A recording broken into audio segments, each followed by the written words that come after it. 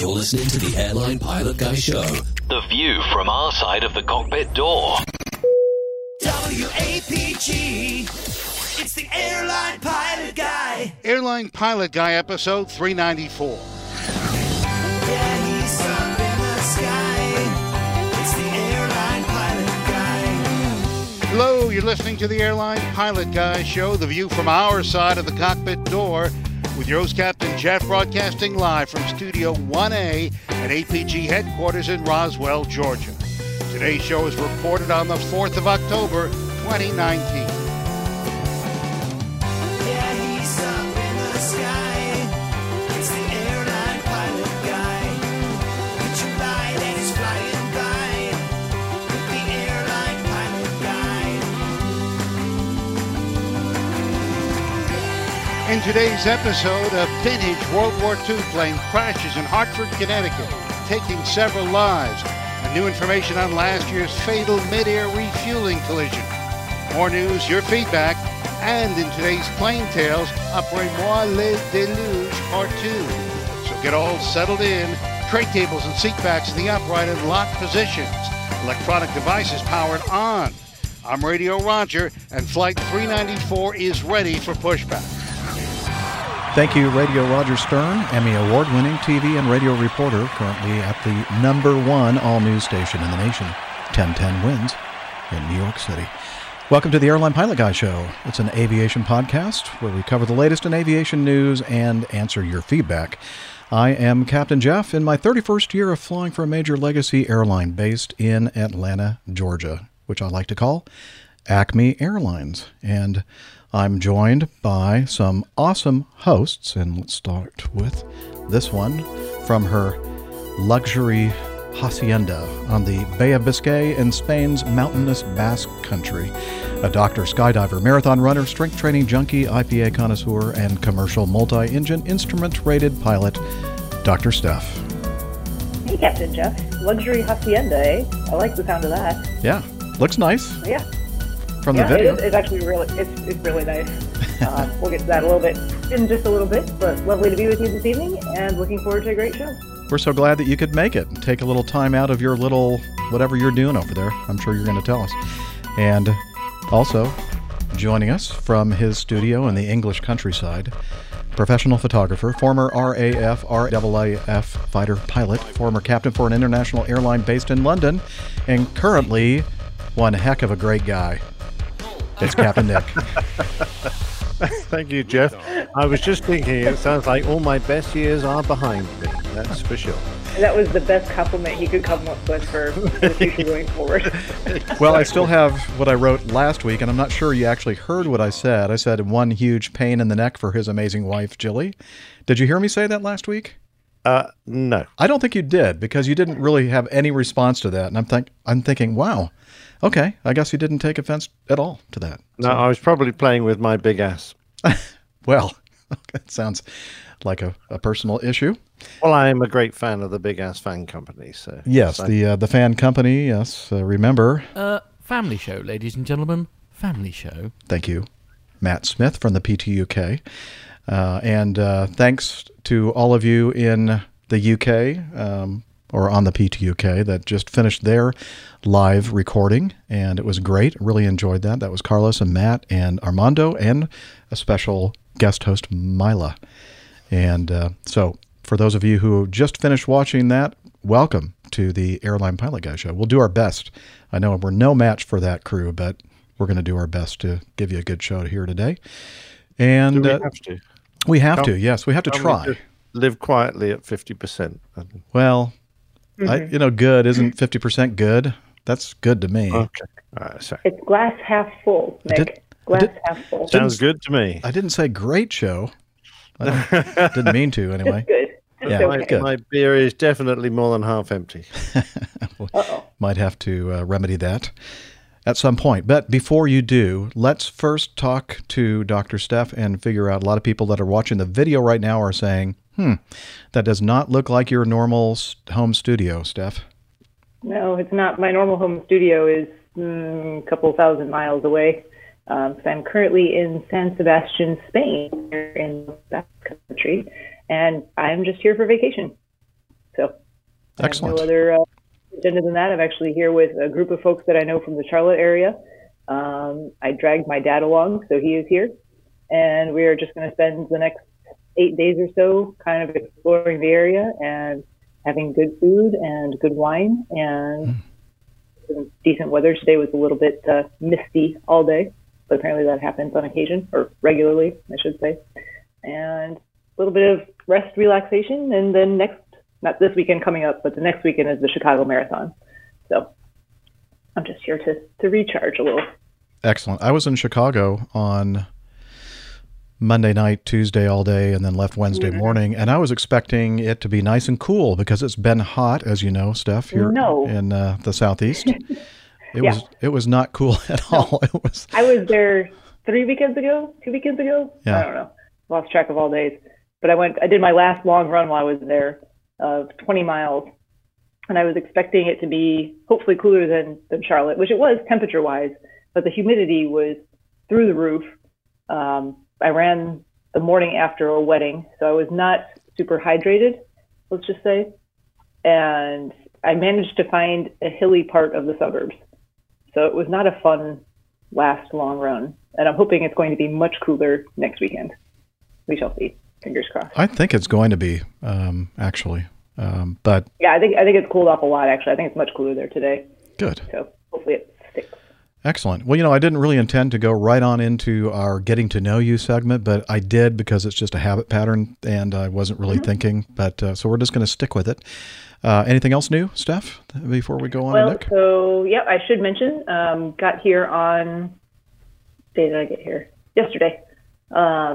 Left Wednesday night, got here yesterday about mid-afternoon by the time, a couple connections and layover times in JFK and also in Madrid. Flew the A350, on the A350, I should say, with Iberia up in the business class, which was very nice. So had a lot of rest on the way over.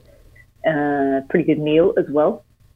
And then got here, had a little bit of time to kind of wander around for a few minutes, and then we were planning on doing a Pinchos tour, which is Basque tapas and wine and whatnot, and beer, basically.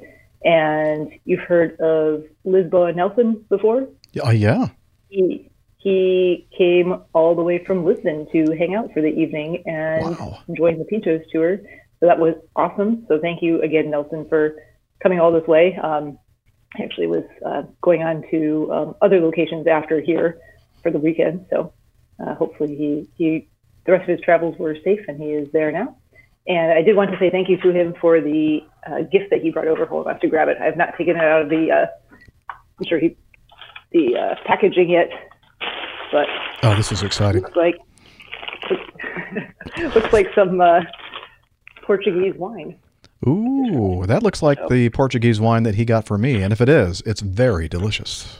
Yeah, it looks wonderful. So my thanks to Nelson again. That was far too kind, sir. Had some great conversation with him last night, and yeah, good times.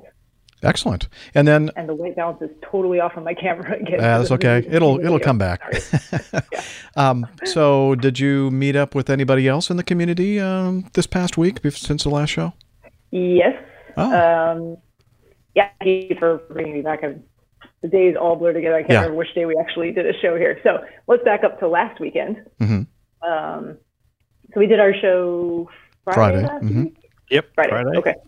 So Sunday, our friend Pilot Pip, he had his recurrent training, which he does in the United States, and he decided to stop by Charlotte for about not quite 2 days on his way to training facilities in medium-sized Midwest airport area.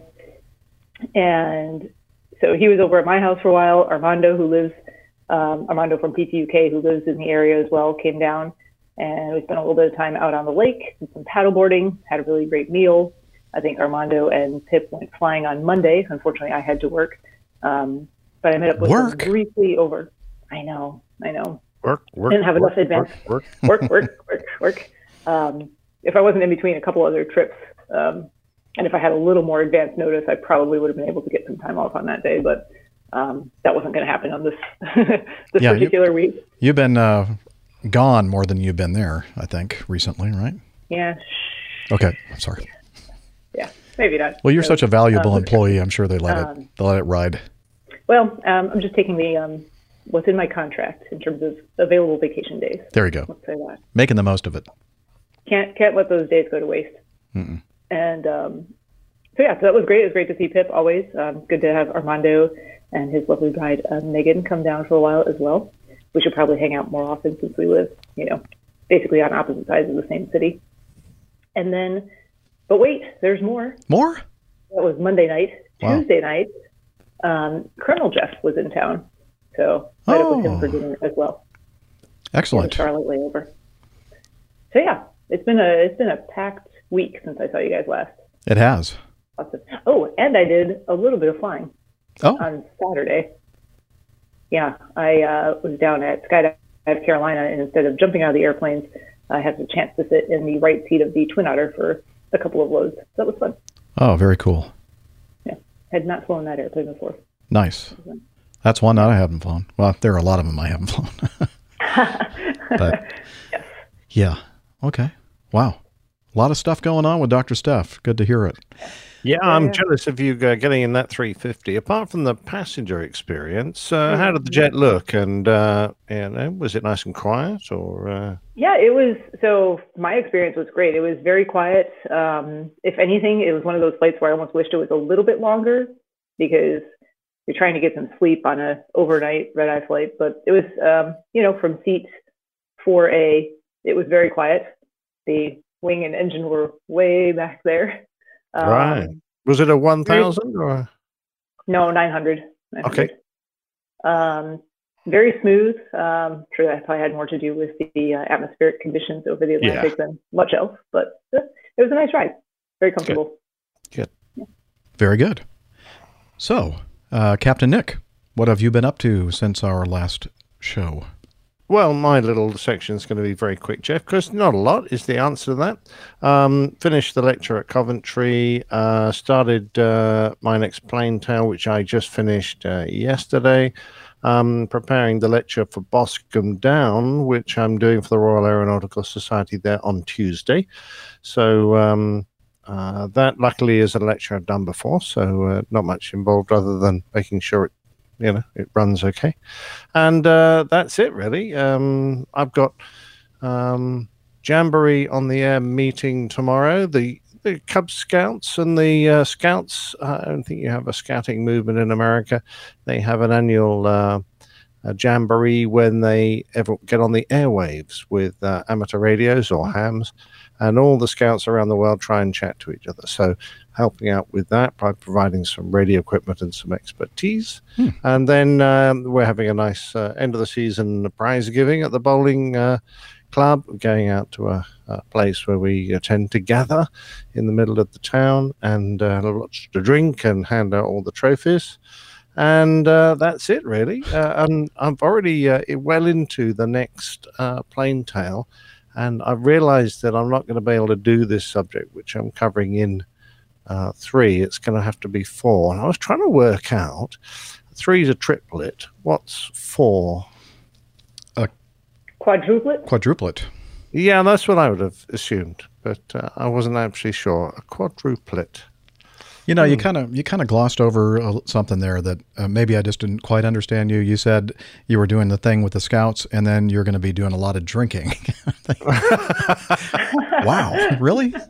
How old do you have to be to drink over there? Those two things go hand in hand. That's the Bowls prize giving. Oh, I'm sorry. Bowls prize giving. That was the next event. I must have been like there was a lapse of attention that I had there. I thought you were still talking. Your eyes glazed over for a moment. We don't see them from here. It's the crucial part there. No, we take all the boys, all the Scouts to the pub, and we have a great. Yeah, we're gonna do some ham radio stuff, and then we'll end with drinking. Yes, exactly right. The over 18. Okay, I'm glad you straightened that out with me. Okay, good. Yeah. So that's it for me, and everything's tickety-boo. Thank you. Tickety-boo. All right.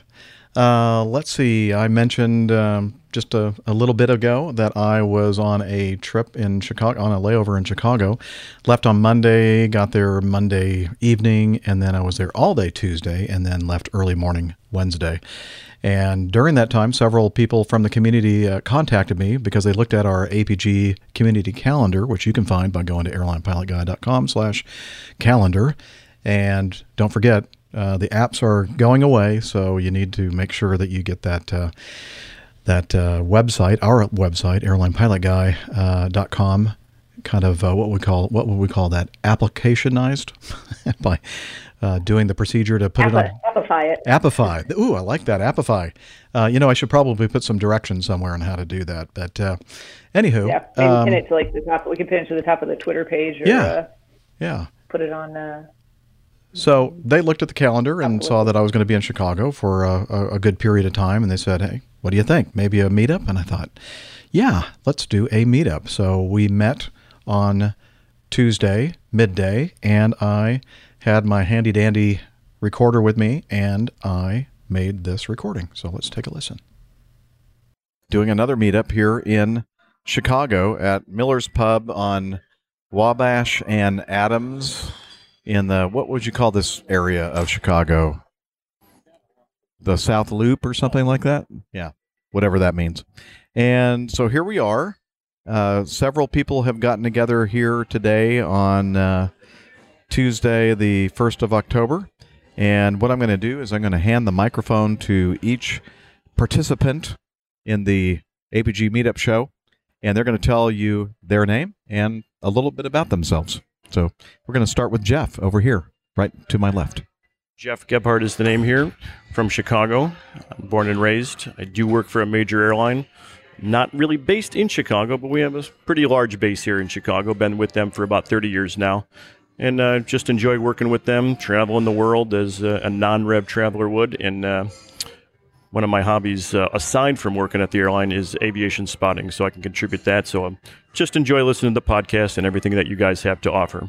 That's it, and we'll now hand it off to... Hi, I'm Kylie Barron. I am sort of new in the aviation world. I don't even know where to start, really. So I have always been sort of timid about flying, but for some reason I actually have flown a lot for somebody who doesn't like it. And so I recently decided, I guess about, it seems recent, but it was probably a year and a half ago that I was just going to get over this and learn everything I possibly could about aviation and flying and what it's like. So I came across the APG podcast and I started listening to you guys and everything that you've been saying. And then as I was listening, months go by and I'm thinking, man, this is kind of actually really cool. And I kept listening. And then finally I said, I got to do this. And so I decided to sign up for a lesson. And so I went through that. And that was even, I was just telling Jeff about this. I got finished with that lesson. I was like, I'm never doing that again. That was awful. However, kept listening to everybody, the APG community talk about just how much they loved flying and all their great experiences. And so decided to give it another shot. And after that, I've been hooked ever since. So I now have just a few hours under my belt, but I'm excited to learn more about it. And I'm excited to be part of the community. Hi, I'm Gary Coonahan. I've been an APG listener for many years. I've met Jeff several times, and it's always been a good experience. My background in aviation is I've been a military helicopter pilot for many years, flying both active duty in Vietnam and then with the Army National Guard after that. My other career has been as a police officer, and I've done some in aviation in that, but mostly on the road. I can't think of a whole lot else to say here, but Kylie's story is really neat, and she's really an incredible person. And I'll pass it on to the next one here. Hello, APG crew. So glad to be joining everyone for another meetup. Anytime I have the opportunity to get together with Jeff, Dana, or any other members of the APG crew, I jump at the opportunity. I'm joining the crew from Texas, so I guess I get the award for longest distance traveled for this meetup. I happened to be in town for business and saw that Jeff was in town on an overnight, so reached out to him and so glad that he was gracious enough to let me join him. my background in aviation, I'm a general aviation pilot, and I was also a flight attendant for a Delta Connection carrier. So wonderful conversations going around the table. I'm loving all of the stories, and once again, another great meetup. And Jeff, I would be remiss if I didn't do a shout out to one of the guys, fellow friend and colleague that works with me, Scott. So Scott did want to be here, so I just want to give a shout out to Scott. Shout out to Scott. Yay. Who's Scott? He's one of the guys that's in the tower with me there at at Ajax. Ajax. Shout out to Scott in the tower. You're awesome. All right.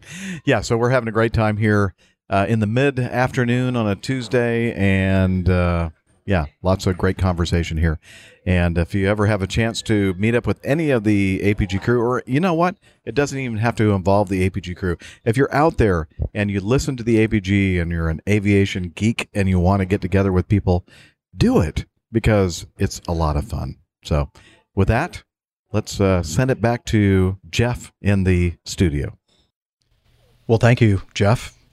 Sounds like you guys had a great time. And yes, David Ogden, I'm not going to invite him anymore. I'm not going to allow him to be part of any more podcasts because his voice is just so awesome.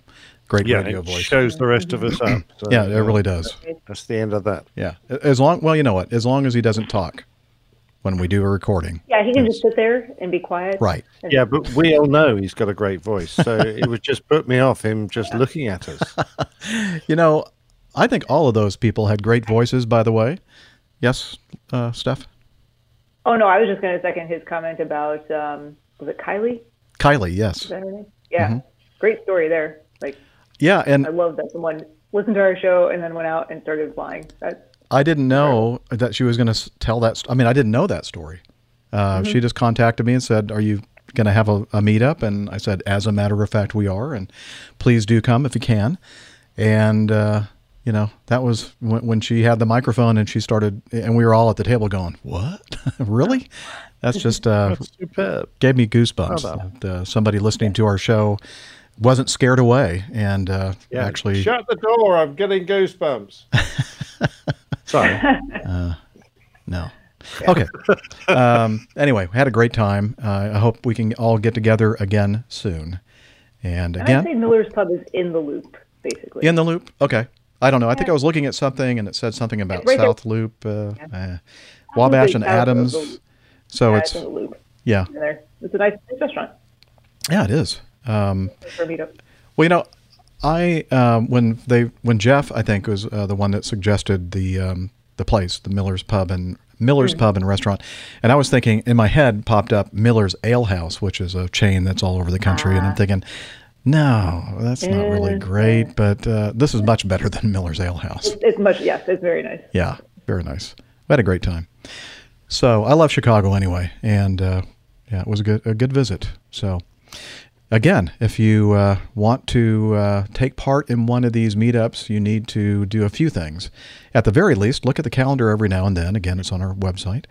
And it's also on Slack. So if you're wanting to join that group, Hillel will tell us about that at the end of the show.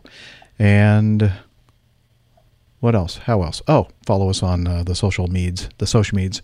But we're, again, going to talk about how you can do that at the end of the show. So...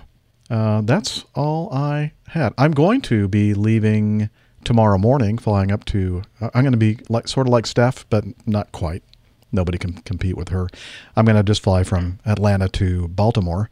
And, you know, William Cool, who is now Captain Cool, he's having a party, kind of an aviation-themed party. And I missed the one that they had last year. His wife, he and his wife, Susie, did a party as well. So I was bound and determined that I was going to make this one. And so I'm flying up there, going to attend the party tomorrow afternoon, tomorrow evening, and then back on Sunday. So just a quick trip up to the Baltimore area. And it looks like I'm going to see Hillel. Just noticed that he was on the list of people that are going to attend. So Well, I am 0 for 2 parties now, so please send my regards. Yeah, well, we've noticed. It's something that we've made note of. Okay. And with that, I can't think of anything else, so I'm going to go ahead and hit this button right here.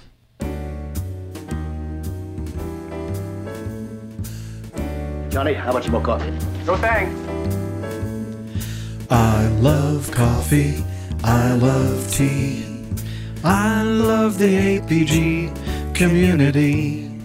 Coffee and tea and the Java and me. A cup, a cup, a cup, a cup, a cup. All right, the Coffee Fund is your way to support the show financially. And a couple different ways to do that. The first is the Coffee Fund Classic Method. And it's basically a PayPal donation page where you can contribute to the show.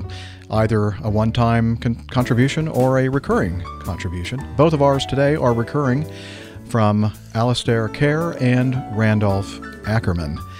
The other way to do it is to become a patron of our show via patreon.com. Again, details about that on the website.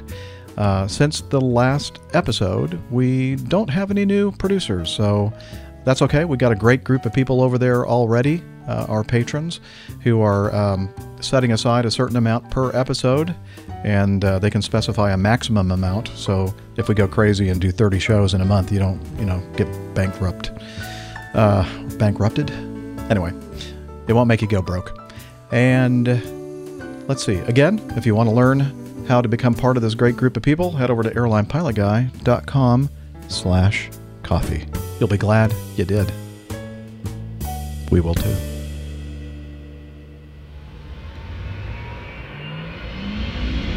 Stand by for news.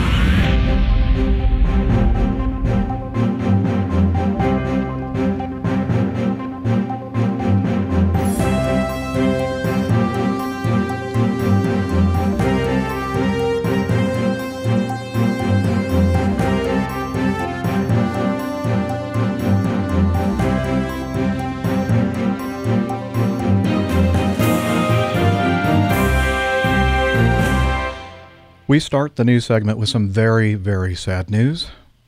Multiple dead after a World War II Boeing B-17 plane crashes and erupts into flames at the Bradley International Airport between Hartford, Connecticut and Springfield, Massachusetts. You'll remember my recollection on the last episode of the amazing day that I spent with Main Man Micah and Max Flight at the Auburn Lewiston Airport, where the World War II vintage planes of the Collings Foundation were assembled. Among them, B-24, B-25, P-40, P-51 was the venerable B-17 Flying Fortress.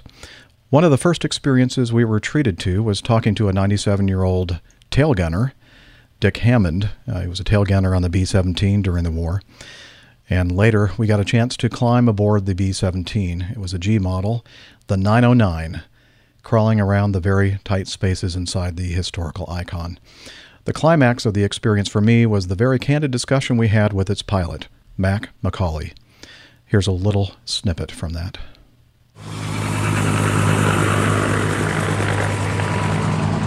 Have you flown in the Huey? Oh, yeah. Yeah? Yeah. Is it as much fun as it looks like? No. No, you like the B-17 better, Well, huh? I like things with wings.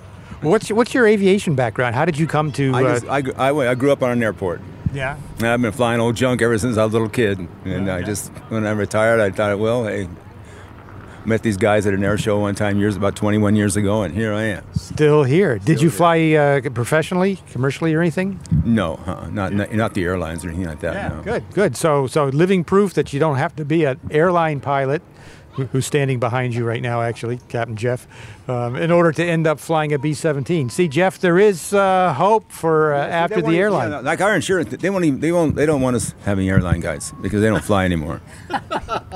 Oh, I do. The airplane that I fly, we still fly. Yeah, for Mad now. Dog. McDonnell Douglas, MD-88, MD-90. Oh, yeah. That's a good airplane. Yeah. Would you like to fly a B-17 someday? I would love to fly a B-17 someday. Yeah. Well, maybe you should volunteer for the Collings Foundation or something of that sort. Yeah, I might just have to do that sometime. It must be a blast for you to fly this aircraft. Yeah, I fly this thing every day. So that was the head chief pilot, or whatever you want to call, for the B-17 for the Collings Foundation. And sadly, Mac was in command of the bomber when it crashed 2 days ago at Bradley International. He was one of the 7 fatalities. I can still see his face, his smile, forever etched in my mind. So rest in peace, Mac. It was a pleasure meeting you, only for a very short time. Anyway. I was just going to say, it's hard to even put into words how sad and tragic that is, but I'm so glad that you and Max and Micah had the chance to chat with him and preserve some of that, before all this happened. I am too. It was a real treat for all of us to get a chance to talk to him, and he had from what I could tell, he had a very good sense of humor, great sense of humor, actually. Yeah, sounds like a great guy. Yeah, and anyway, the aircraft so they were doing the same thing when we went up to Auburn Lewiston.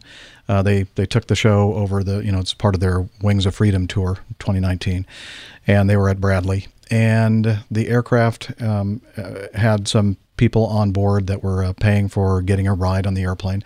I think there were a handful of people that were getting free rides as a kind of a promotion and publicity.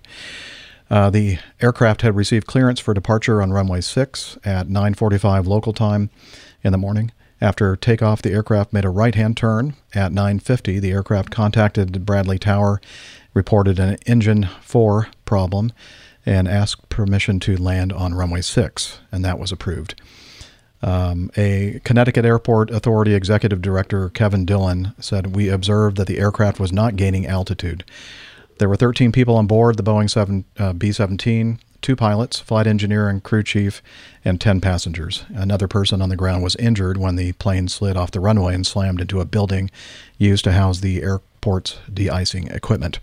One of the injured, who survived, is a member of the Connecticut Air National Guard, a rep for the service. I do believe that this was the gentleman that several of the news reports have pointed to that actually was a hero, was able to open up one of the escape hatches in the airplane and help save the folks that did not perish in this accident. And it's just truly sad. Many different news agencies reporting on it, lots of different pictures, and it's just so heartbreaking to see the photos. It's always heartbreaking that anytime we talk about a crash on the show and there's a loss of life, but when you have a personal connection to it, that's when it kind of makes it real.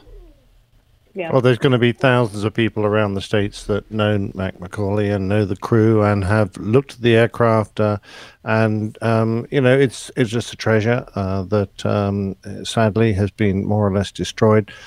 Perhaps they'll be able to bring the aircraft back to life. It will take a lot of work, but of course, the crew and the passengers, the loss of life is an absolute double tragedy. So, yeah.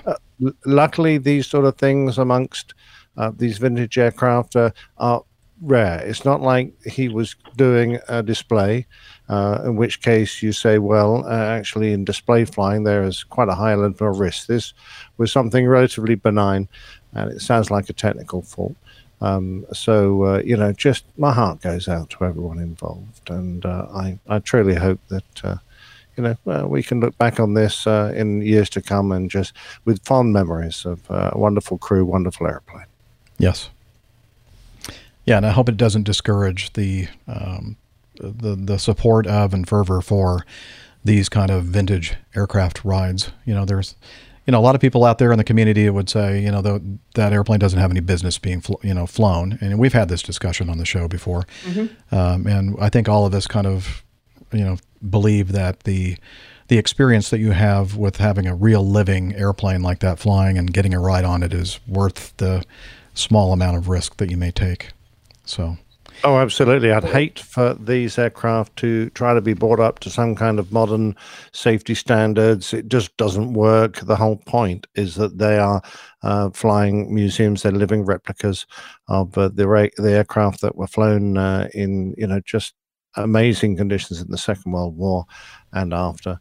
I'm quite right. I think that there is a slightly raised element of risk when you're flying on an aircraft at that age and that technology, but I think that is a perfectly acceptable risk. And as long as everyone knows it when they climb on board, I think there will never be any shortage of people that would love to fly on an aircraft like that. Yep. Absolutely. Okay, well, let's move on to this next item. We talked about this on an earlier episode. I believe it was December of last year when a Marine Corps KC-130, an air refueling version of the 130 of the Marine Corps, was out over the, what was it, the Chinese Sea or the Japanese Sea? I'm not sure exactly where they were, but somewhere off the Japanese coast. Yeah, they were just off the coast of Japan, yeah. And they were doing a night training mission. And an FA-18, I guess it was a flight of two F-18s were out there practicing night air refueling. And there was an accident where one of the F-18s took out the Marine Corps KC-130. By the way, the FA-18s were also Marine Corps. And I'm not going to read some of the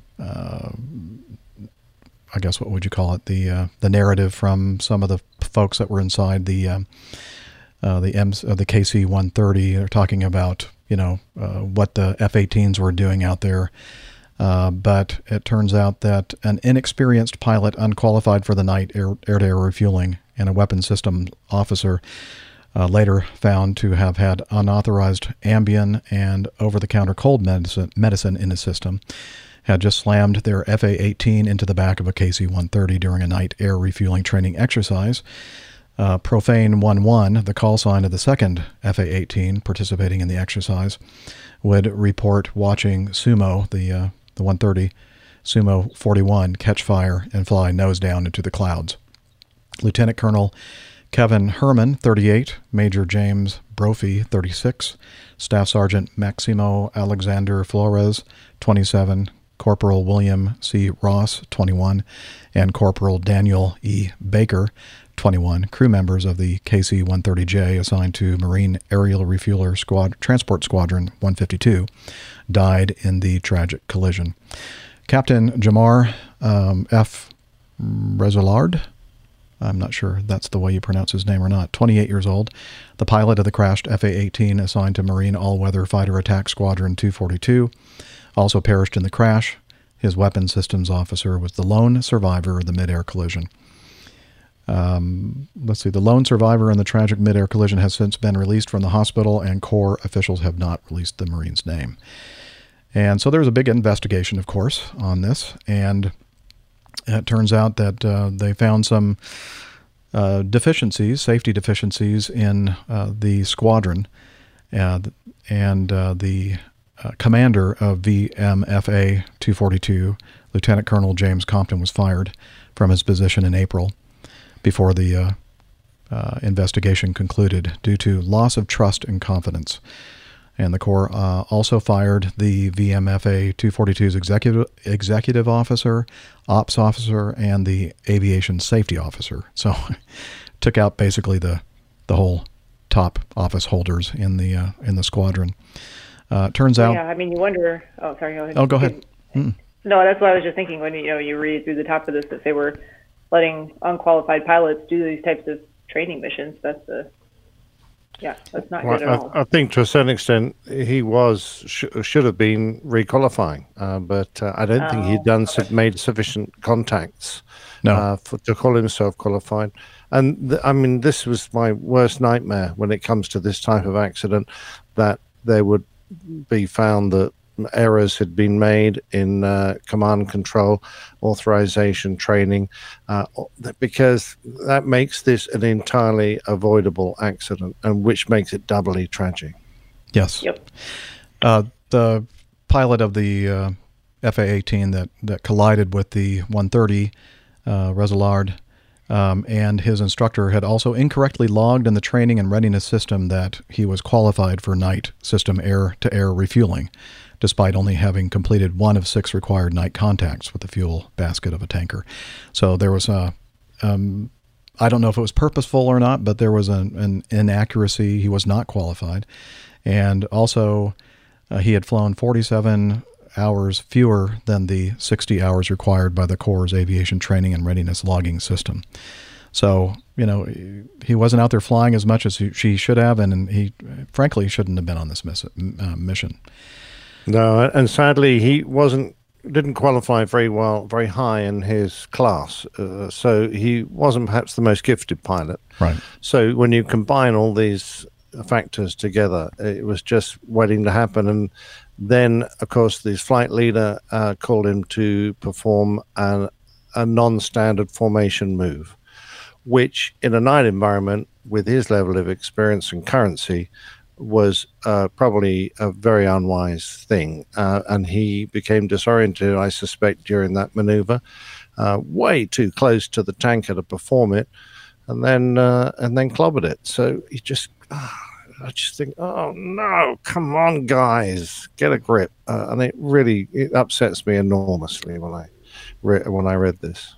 Yeah, me too. I knew that you would be upset by it based on your military flying experience, Nick. And yeah, it just looked to me like, I don't know if they were being egged on by the tanker crew to do something fancy or what, but apparently they did something non-standard, not briefed.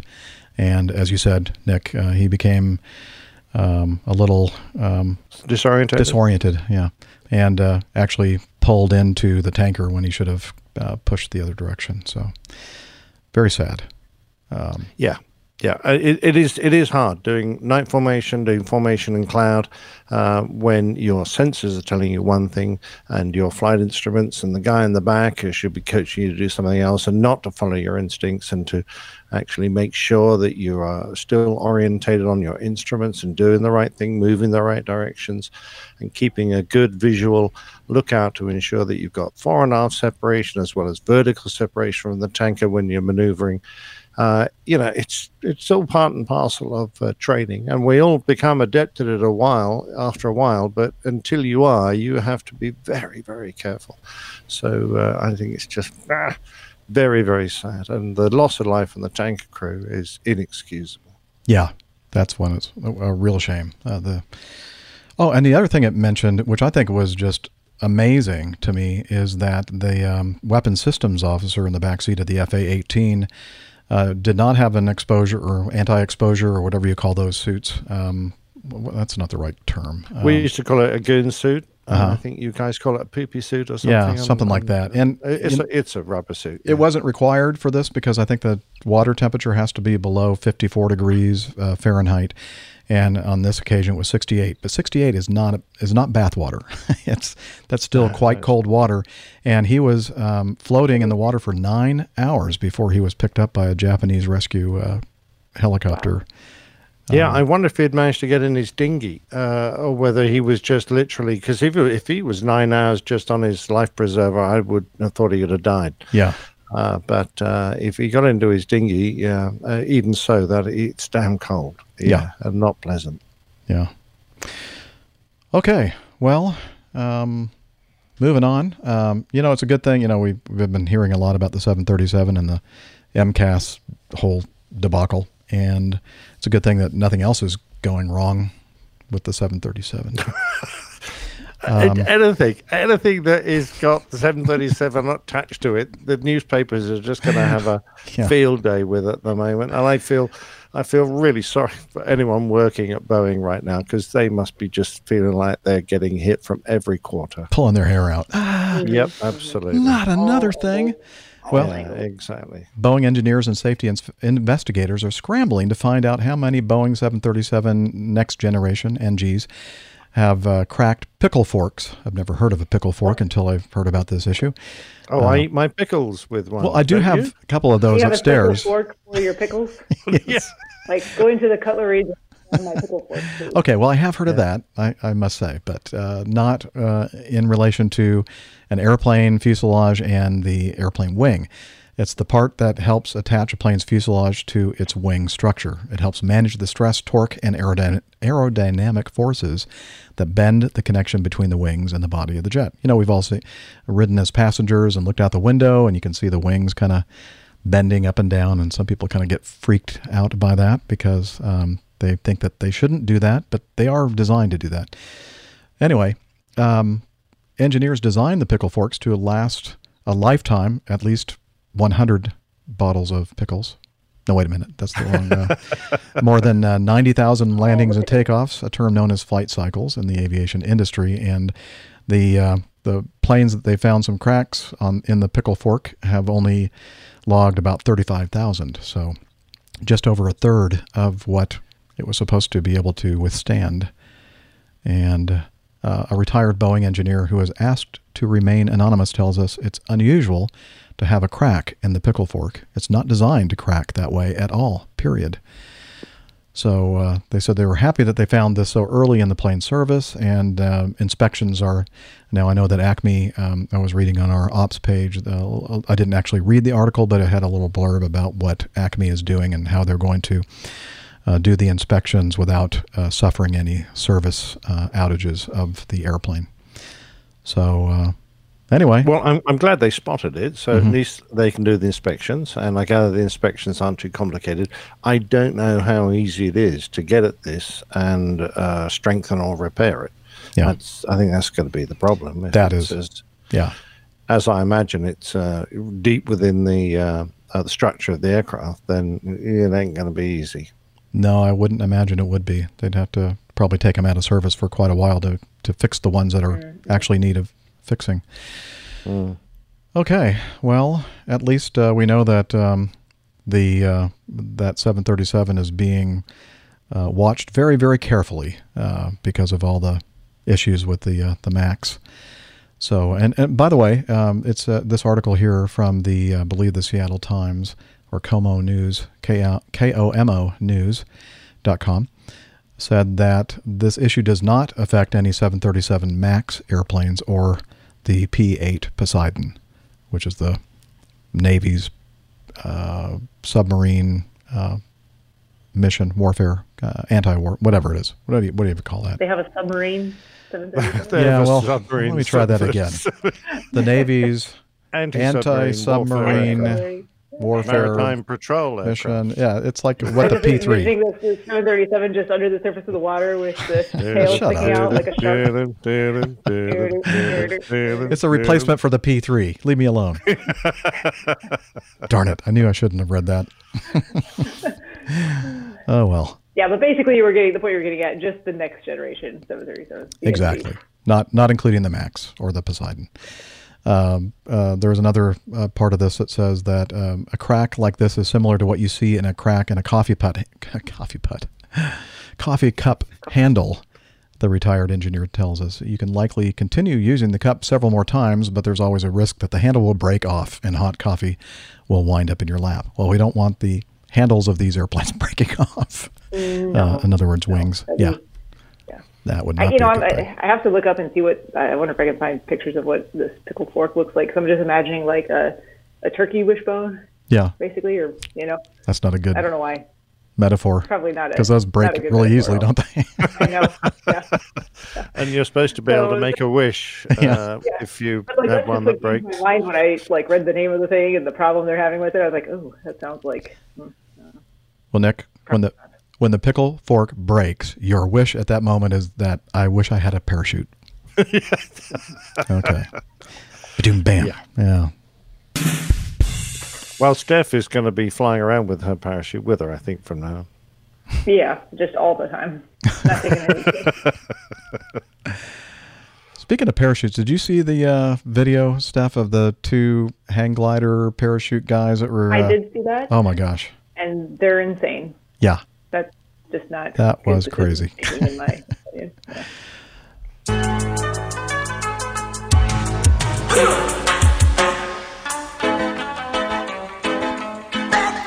Yeah. Bad boys. We got a couple of them here in this news item. The first, Michael Bisgrove.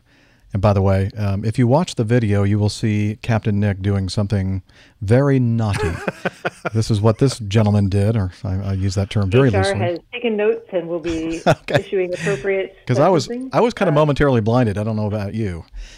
Anyway. No, my screen on my mobile studio here is so tiny. There's no chance. Didn't notice it. For any harm. Anyway, he was shining a laser beam into the cockpit of a 737, and it was a TUI, or do you call it TUI or TUI? TUI? I think TUI is the general nickname. Dazzling the pilot. Ooh, dazzling. And crew as they came into land at Cardiff Airport in April 2018. When a police helicopter searched for him, he shined the laser into the eyes of the 3-man helicopter crew, putting their lives at risk. So he's a smart. No, he's not. He was jailed or given a sentence of 32 months. Yay! Finally, some powerful punishment for this stupid act. And let's see. We also have another one. Let's see. Or is this still part of the same story? Yeah. Let me continue with this one then. Captain Robin Small was flying the Boeing 737 when a laser beam shined through the front window of the cockpit. The dazzling light caused Captain Small and his crew difficulty when it shined into the cockpit for about a minute. And it could have caused a catastrophe, they say. And it was just a 15-centimeter long laser pin with a zoom and 5-kilometer range, only costing £5. Wow. Seems like they'd be more expensive than that. It doesn't really matter how much it costs. No, it doesn't. Yeah. I mean, a bullet costs very little. You can do an awful lot of damage with one. True. That is very true. Yeah. No, some of them, they really don't cost very much. So. Well, you also remember we talked about this, an episode of More Stupidity. This one happened in Melbourne, Australia, in October of 2016, and Paul Sant, a former baggage handler, made hoax calls to air traffic control and aircraft. They heard from him, 19 years old at the time, had behavioral issues from the age of 3, came from a dysfunctional family, and had been living in state-run residential care since the age of 14. He also has Asperger's syndrome. He had previously pleaded guilty to 3 charges: endangering the safety of an aircraft in flight, transmitting a false Mayday call knowing it was likely to endanger the safety of another person, and interfering with radio communications. Mr. Sant had lost his job at Virgin Australia as a baggage handler, but had continued to put on his uniform and pretend to go to work. I know a lot of people that put on uniforms and pretend to go to work too. Anyway, he made a series of bogus calls in October of 2016. He instructed VA 1371 to abort a takeoff. It was actually a landing. At approximately 1547 on the 25th of October, air traffic control alerted the crew it was a hoax, and the flight landed as normal. A go-around call was made to another aircraft, and ATC immediately alerted the crew that that was also a hoax. And several of these listed happened that way, but there was one that I guess ATC didn't have a chance to tell the crew that it was a hoax, and they actually executed a go-around. And as a result, the aircraft breached the 3 nautical mile separation zone between aircraft, coming within 1.8 nautical miles of, was it JQ? Is that Jet Airways or something like that? I'm not sure. JQ 740. They were preparing to take off. The prosecutor told the court the similarity of the Virgin and Jetstar. Oh, Jetstar, there we go. Call signs caused extra confusion. So in the courtroom, the judge noted his Asperger's didn't reduce his moral culpability. The judge also told him his actions were dangerous and that could have had terrifying, perhaps fatal consequences. Such behavior is totally unacceptable. You may have been young, you may have thought it was just funny, just silly, but the potential for real, serious, and significant harm way beyond what you might have contemplated was very real, and the seriousness of the offending must be marked by the imposition of a term of imprisonment. So he sentenced Mr. Sant to 2 years imprisonment, but released him on recognizance release order. So in other words, I guess he doesn't have to actually go to jail for 2 years. He's just going to be, I guess, what we'd call here in the States on probation, I guess. Yeah, well, we have a similar thing. If as long as you keep your nose clean, then that goes away. Mm-hmm. But if you do anything in that period, then you go into jail and serve your full sentence. So at least 2 instances, positive instances of people, being stupid out there getting punished for it. So that's good to hear. Yeah, it's nice that we're finding out about these, because hopefully that will act as a greater deterrent for anyone who's thinking that it would be a good jape to do something similar. Yeah, I hope that it's widely reported so that people actually pay attention to it. Did you see this? I was, I mentioned I was at in Chicago at Chicago O'Hare International Airport. One of I Steph's. didn't see it in person. I saw the video. Well, so there was a video online on all the social medias and stuff, and this is an audio program, so I really can't show you the video, although we'll have a link to it in the show notes. But let me just play a little bit of the audio of this, and you can hear what's going on.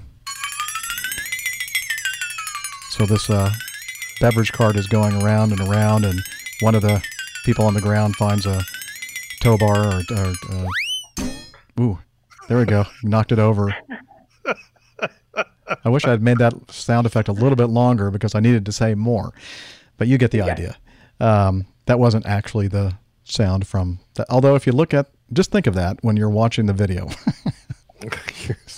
A motorized beverage cart. I've never seen one of these things before, but apparently a case of water bottles somehow got bumped off the seat and fell down onto the floor and pushed or engaged the accelerator of the thing. And I guess it wasn't chalked, or if it was, it jumped the chocks, and it just starts going around in circles in reverse on the ramp, and somebody in the terminal is taking a video of this, and it was dispensing drinks to everybody. It was just throwing them everywhere. Throwing stuff all over the place. Anyone want a drink? Have one of these. And it's doing its circles, in reverse, round and round, and everybody's just kind of standing looking like, what are we going to do? How are we going to? You could tell it was like, you could almost see the little thought bubbles, like, I'm going to jump in somehow and stop this thing. They were like, every time it came around, they were kind of like, no, that's not going to work. I'm going to die if I do that.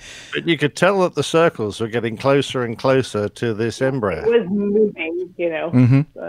And I guess the guy that was a hero in this, his name is Jorge Manalang, or George.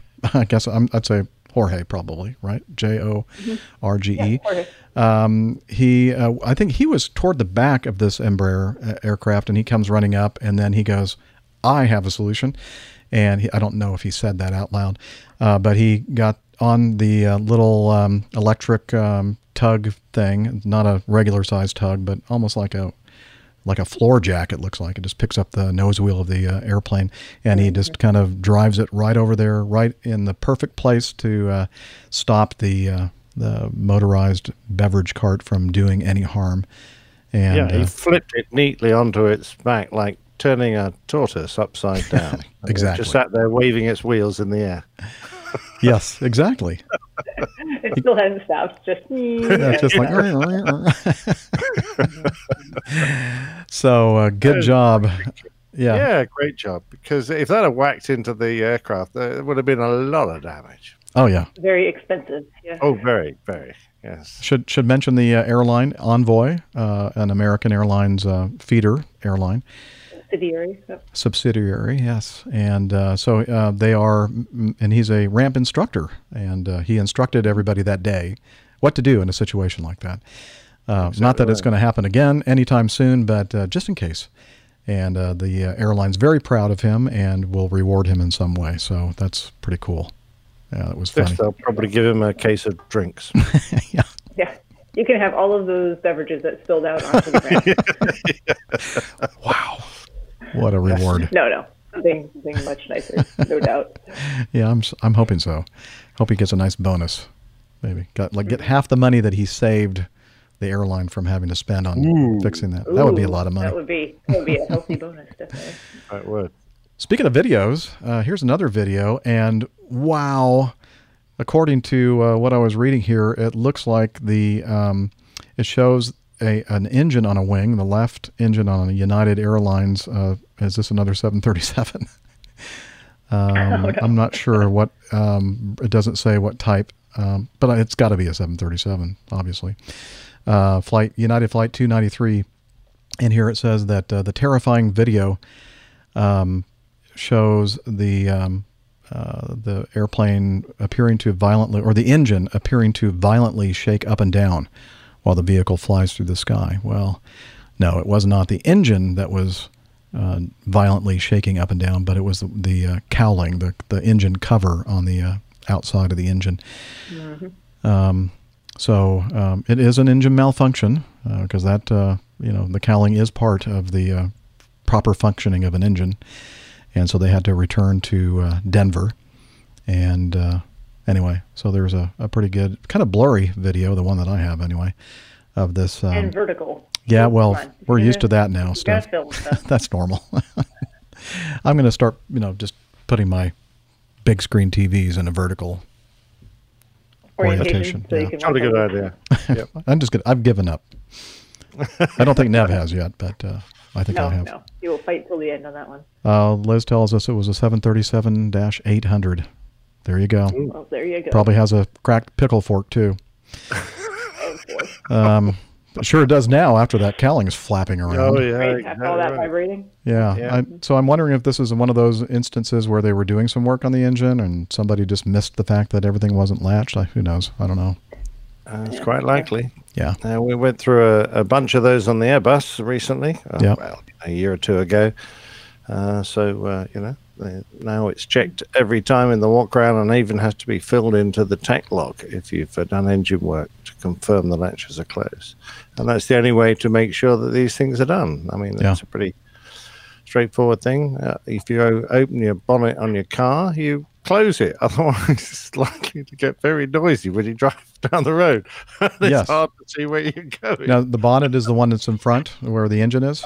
Yes. Okay. So we call it the hood. hood. Yeah, so it can also obstruct your vision as well. That's not a lot of fun when you're driving quickly down. See through one of those. Yes. I had that happen to a girl I knew in school. Did she survive? Yeah. Was there any terrifying video from it? No, and if there was, I'm sure it would have been in vertical video mode. But, I'm sure. It was actually probably before cell phone cameras were really.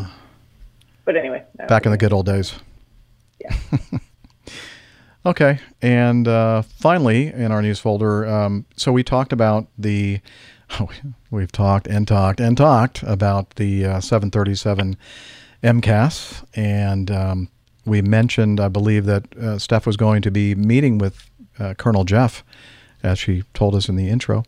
And I guess we said we should ask him about this. And he obliged and recorded some audio. And so let's hear from Jeff and what he has to say about this whole thing. Hello there, APG. Colonel Falmouth here. Sending feedback about episode 393 and the discussion that Nick and Jeff had about 737 MCAS training and things like that. Let me preface this with some MCAS issues. The MCAS cannot engage unless the autopilot is turned off, the autopilot not on, and the flaps are fully retracted. So the MCAS will not operate if the flaps are down or if the autopilot is on. It was designed to recover the airplane from a very narrow, tiny portion of the flight envelope to counteract the pitch-up moment of the new engines, which are further forward and much larger and more powerful than the previous versions of the engine in a low-speed environment. Some other things that were brought up is that in both instances, the crews at Lion Air and Ethiopian had the stick shaker and the overspeed warning going on at the same time. Yes, it's confusing. The airplane's telling you you're about to stall. At the same time, it's telling you you're going way too fast. It kind of sounds like Air France 447, but for a different reason. Neither one of those can be silenced. Neither one of those can be stopped unless you get out of that situation, which these guys would not be able to do with the failures that they had. The problem with losing an AOA vane or an indicator on the 737 is the AOA feeds directly into our air data computer, which on the 737 is much more complicated than a simple air data computer because it takes inputs from a lot of other sources, and it is known as an ADARU. I've had one of these fail. It gave me inaccurate airspeed, inaccurate altitude indications on one side of the cockpit, so it can be a little bit disconcerting. So that kind of causes part of the problem there too. One of the things they alluded to before I get into the meat of this is that political correctness issue in the reports. The sources I have, which are pretty reliable, are indicating that that is going to be a player in how these reports are worded. Now, to get to the meat of this, one of the things that Nick talks about is there's just flat too many bells and whistles going off all at the same time. You have multiple failure indications all going off at the same time. Having experienced this for real on a 757, it can be disconcerting. One night we took off. Fortunately, it was a 3-man crew. I was the third guy sitting in the middle. And as we took off into the clouds in icing conditions, the center screen on the 757 turned into a Christmas tree. There were more white, yellow, and blue lights on that screen than I'd ever seen before. And they weren't on very long. As soon as the weight was off the wheels, they all came on. And it was everything from indications that our weight on wheel system no longer worked to that none of our anti-icing systems worked as we entered the icing conditions after takeoff. They all went away just as soon as the gear handle went up. But it was quickly obvious that I could not read all those lights as quickly as I needed to, because I couldn't tell you what most of them said. Nick talks about somehow we need to come up with a system that prioritizes what the pilot sees as what's the most important. I think that would take a very advanced computer system, probably at the artificial intelligence level, because no two emergencies are alike. No two failures are alike. I've had 2 different situations with fuel leaks in the F-15, and they were both significantly different. An engine fire on one aircraft is different than an engine fire on another aircraft of the same type. Flight control malfunctions are different pretty much every time. So it would have to be a pretty smart system. The next thing they talked about is this nebulous term, airmanship. I don't particularly like that term. I think of it more as situational awareness, which all goes back to training, I think. Situational awareness is that idea of you know everything, or you think you know everything. You're aware of everything from what's going on around you on the radio to on the instruments to outside the aircraft, whether you're flying or taxiing, whatever. It's kind of like, when you're driving down the highway, you ever see that person in your rearview mirror who's gaining on you in capital letters, and he slams on the brakes as he gets right on your bumper?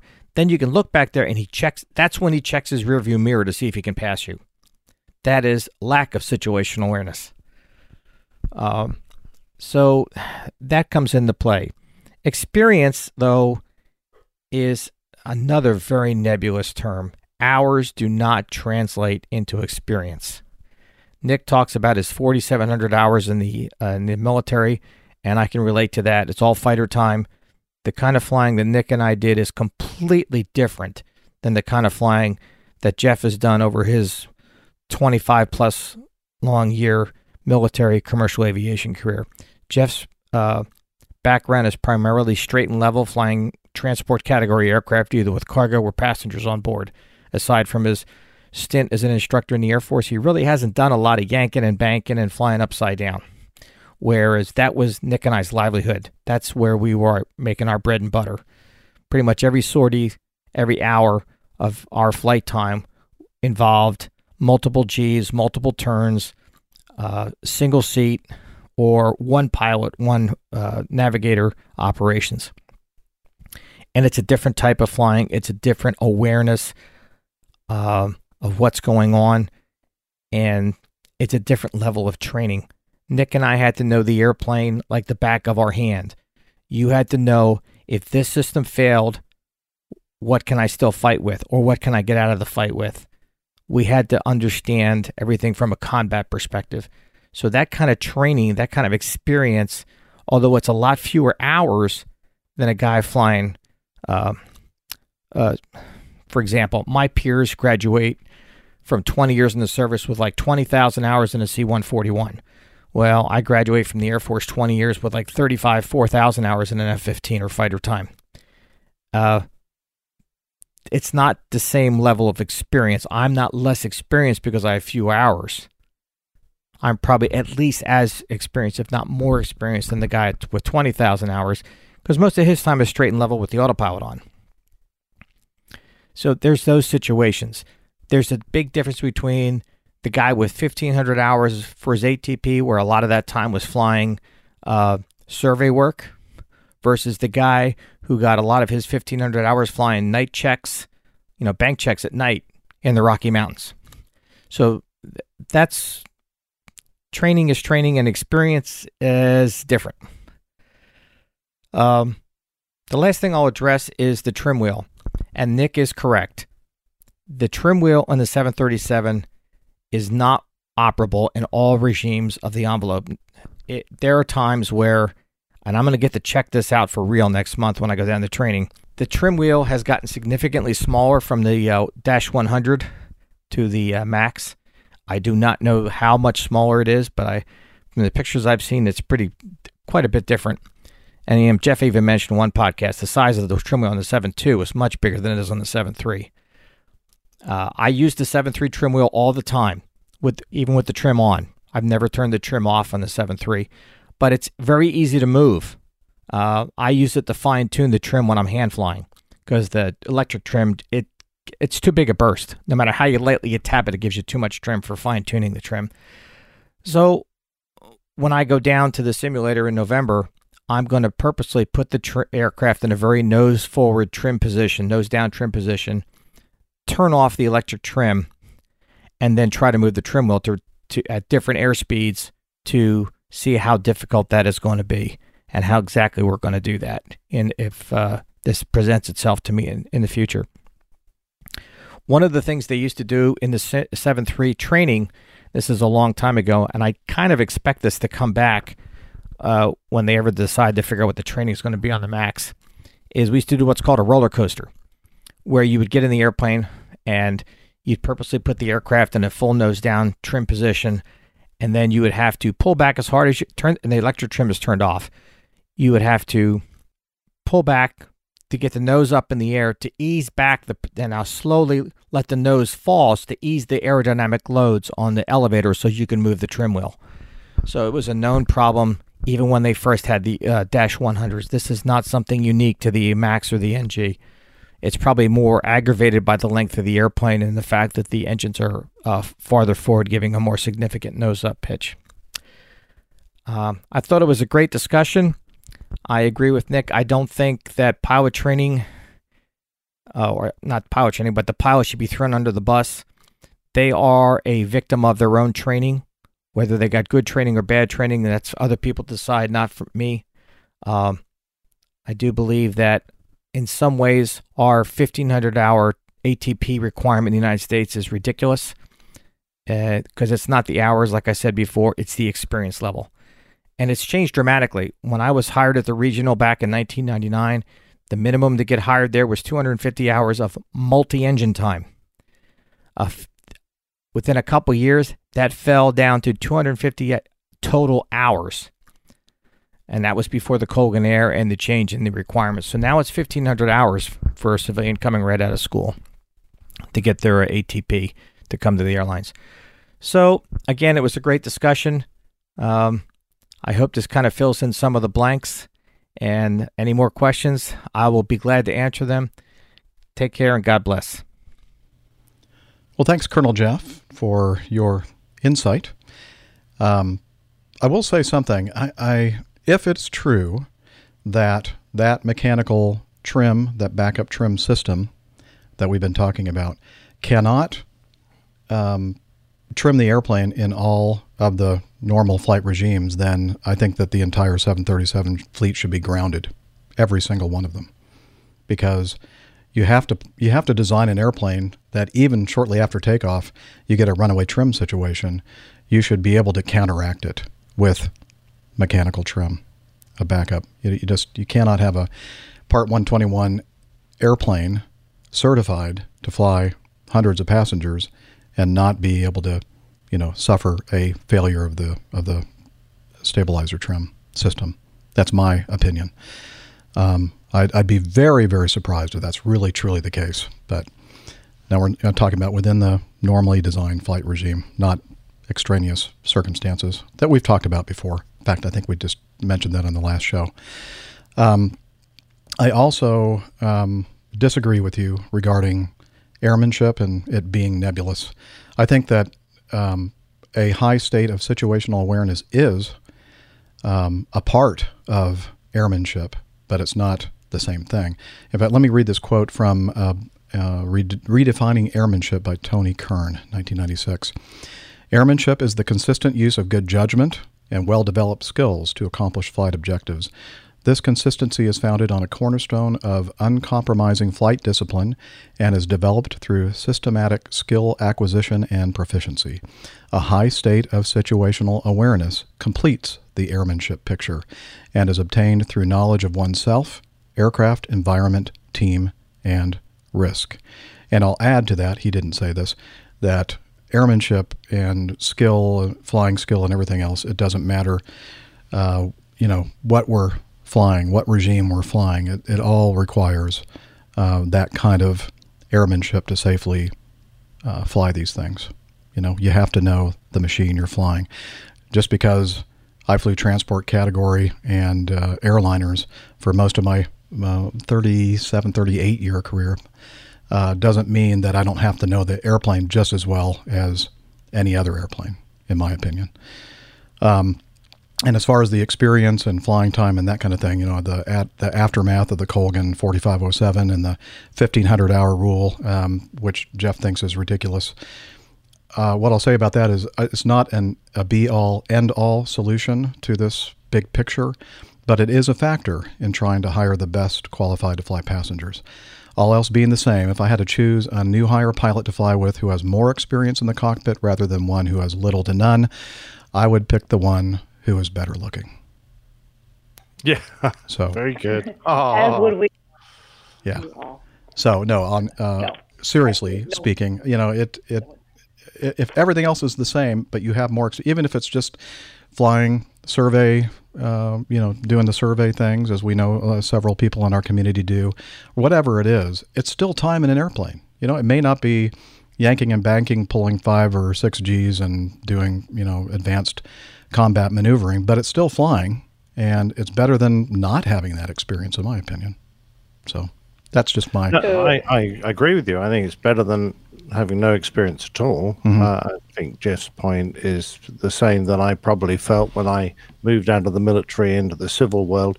People looked at my 4,750 hours and went, well, you haven't got much experience. Well, I think you're wrong about that. I think that most people, maybe you feel that for some reason. I don't know if anybody's ever actually said that to you, but I think that people understand that when you come out of the military and you're flying fast jets or whatever type of airplane where you're not, getting a lot of hours, for the first 2 years of my military flying, I was flying transports and getting a lot of hours. I logged over 1,000 hours in that 2-year period flying the 141.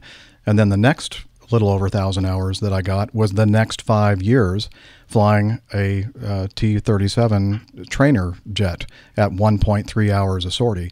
So I understand that somebody that has your experience or Jeff's experience, your 4,000 hours to me is like having 20,000 hours. I mean, there's a factor in there. And I think that I'm not the only one that believes that. I think that probably everybody that flies. You're also ex-military, so you had more exposure to that. I met an awful lot of civil pilots who really had no clue, absolutely no idea what you do in the military.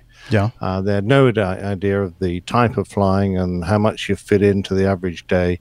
And the fact that actually getting over 4,000 hours or just getting 1,000 hours on type was a considerable hurdle, and you'd be considered very experienced. Where does that come up? They just had no concept. Where does that come up into the conversation? Well, it comes I don't remember ever having a conversation like this.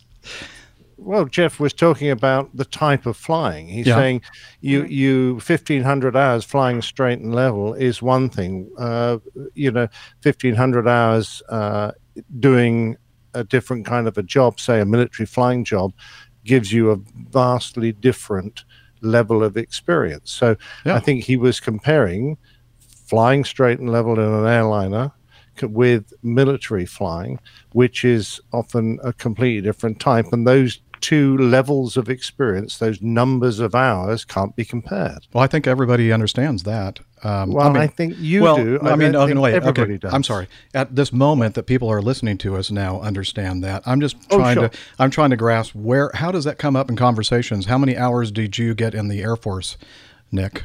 Nobody ever asked me how many hours I logged in the Air Force. I'm just trying to understand how does that come up in the conversation when you're flying with somebody and how many? Well, for hours example, that it comes up in the hours where you're required to do a command course, for example. I think maybe it comes up more in the, maybe not at the level that you are at now, Jeff, or that you were at just before you retired, Nick, but perhaps, or maybe it does. So, I'm actually thinking about Colonel Jeff's recent situation, which I won't get into too many details about, but, where you're flying perhaps with someone new to the airline who has plenty of experience, flown at, regional lots of time. But you'll notice that some of those folks come in and handle the aircraft one way, have more intuition about it, have more of a sense of what's going on, and some folks handle it not as well. So is that what you're kind of getting at, how it comes up? Like, what did you do before? How many hours did you get? No, I'm just, of all the conversations that in my own anecdotal experience, from being a flight engineer, a first officer, and now a captain for more than half of my career, I've never once had a conversation where I asked somebody or somebody volunteered how many hours they had. No, and I don't think that would necessarily come up. So I don't understand why people are being defensive about the hours that they have and how that equates to the hours that somebody that may not have the military experience. Well, I just tried to indicate, to get a command in my company, you needed to have a minimum of 6,000 hours before you were eligible. Mm-hmm. So you could do 6,000 hours straight and level, and you could start a command course. Or you could do 6,000 hours in the military, and they were considered the same. Yeah, so that doesn't happen over here. One example. None. I mean, that's there. We don't have any kind of requirement, an hour requirement. That's why I was making the point of it. So, in my environment, that has been quite an important factor. And that makes sense. I understand your perspective when it comes to that. I don't understand Colonel Jeff's because it doesn't happen at Ajax or Acme unless I don't know. I'm just unsure as why that would be something that would be a sore point or an emphasis item. I don't know that he was saying it was a sore point. I think it was just, Yeah. My personal feeling is this 1,500-hour minimum you need to get a license in the States. There ought to be some structure to what you do in that 1,500 hours. Sure. So I think personally that if you're going to expect someone to fly 1,500 hours, they need to do something that improves their ability as a pilot. And just being in the air doesn't necessarily do that. If you're going to fly something, for an outfit that has difficult operating procedures, or you're going to regularly undergo additional training and pass milestones, then I think there's a great value to it. But if you're just going to rent an airplane and fly straight and level from A to B until you've got 1,500 hours, I don't think that's very valuable. And I think that's partly what he was trying to get at. I have two comments, and then we'll move on from this topic. I just really like David Ogden's comment in the chat room about, he says, I think the hours question is like your college GPA, important for getting that first job, but after that, it doesn't really matter. Kind of the same thing happens in medicine. Board scores are really important, but it's important for that first job. And then after that, it probably might not get looked at all. And that says nothing to, how good of a candidate you're going to be. It's just you've met a certain requirement for that job. And I think there's just so many other factors that go into it. We make these minimum requirements for, getting your ATP or being a captain, but that's just to make sure that people have at least some sort of foundation. There's so many other factors that go in terms of personal aptitude, how, there's a lot of people out there who work jobs just to have a job, and their level of passion for the subject matter may be different. Their level of innate skill and their level of how much they put into it in order to become more competent. I think those are all really important things that there's no good way to measure or test for any of that. So as long as we're always making, a set requirement, I think that's okay. I think that's good. You have to have some way to ensure that at least minimum skill sets are there or able to be trained. You're still going to run into problems. You can't get rid of any of that or every variable that's out there. And I'm sure that you've experienced the same type of thing, Nick, in your experience with the airlines. flying with people that, or maybe even in the military, but flying with people that have very low hours, very little experience. I should have turned off my phone. Sorry. I don't know if you can hear that in the background. That fly the airplane magnificently and have great crew resource management skills, etc. And then I'll fly with somebody who may have made a career of it in the military, and came out and had gobs of hours, and don't have the flying skills or the CRM skills or whatever that this brand new person had with very little experience, just flying a 172 straight and level for a lot of their flying time. So I mean, it's a big spectrum, right. and I've flown. You understand what I'm trying to say is how, but how do you crude measure? How do you? I mean, I know that 1,500 hours, as I said, I started off by saying it's not a be all end all kind of thing, but it's like, well, so how do you ensure that the person that you're hiring is going to be qualified to do this well in the career? I don't know. Yes, you take the best, measurement that perhaps you have, and then you go based on your judgment of the individual, and then you hope that it works out. Right. And hopefully you identify any serious problems during training or during a point before which it becomes a serious problem for, Yeah, and I would say structured training, not just building of hours, is what's important. Exactly. And, one of the other things of the aftermath of that Colgan 4507 was the training records. And that was one of the problems with this particular incident, where the captain had a not so great history of passing check rides, or in other words, he had trouble passing check rides. Yeah.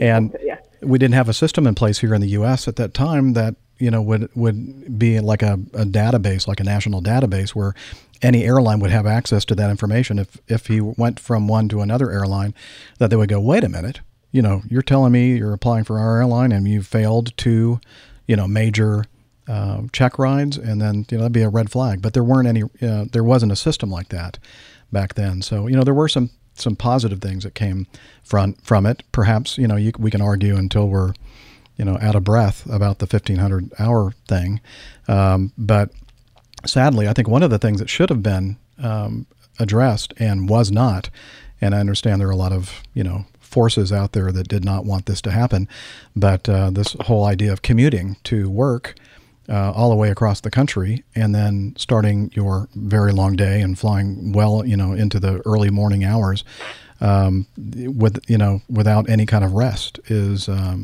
that's something that should have been addressed, and it was not. And all you commuters out there, quit looking at me. I know they're all looking at me right now or listening to me, and they're hating me. But you know what I mean. With that you have to be responsible for your physical wellness. Sure. I'm sorry, Steph. Oh no, I just said that's something that's kind of incredible to me, that at least that there's no limit on how far you would be able to commute. Live within. And it's different in my profession. There's not a mandate you must live somewhere, but if you're on call, perhaps, if you're someone who's required to go into the hospital or see patients while you're on call, if you get a call, then you have to be, and Nick's talked about this as well, within a certain time frame of the hospital. So whether you live there or whether you can be close to there, so you can get there in a timely manner. Yeah, I want a surgeon that's well rested. You want someone who's fresh. Someone who's sleeping in their bed nearby when they get the call to come in at 2:00 in the morning. Not, right. It may suck for that person, but it's best for those of us he's operating on, or she's operating on. Yeah. Anyway, so Liz is trying to push us on to one of the good parts, one of the better parts of the show, which is, of course, your feedback.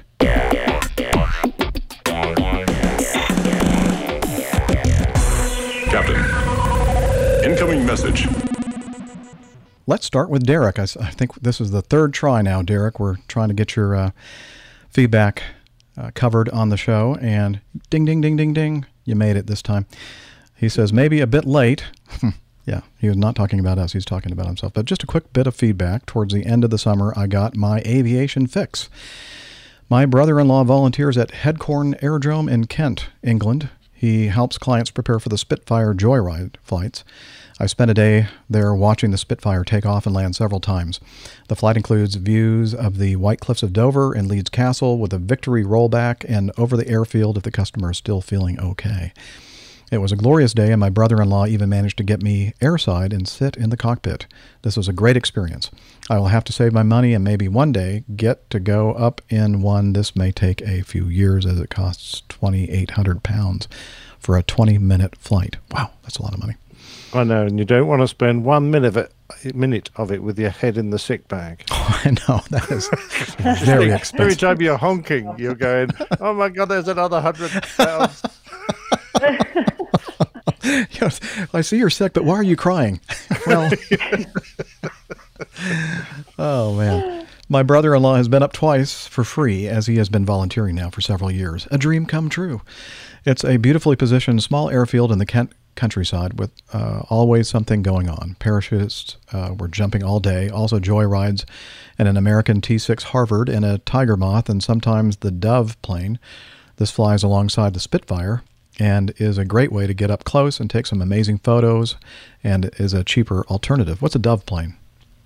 A Dove is I'm pretty sure it's a two-engined, low-wing, a small airliner, 12-seater or something. Oh, never heard of that. Well, just after the World War II, that kind of vintage. Okay.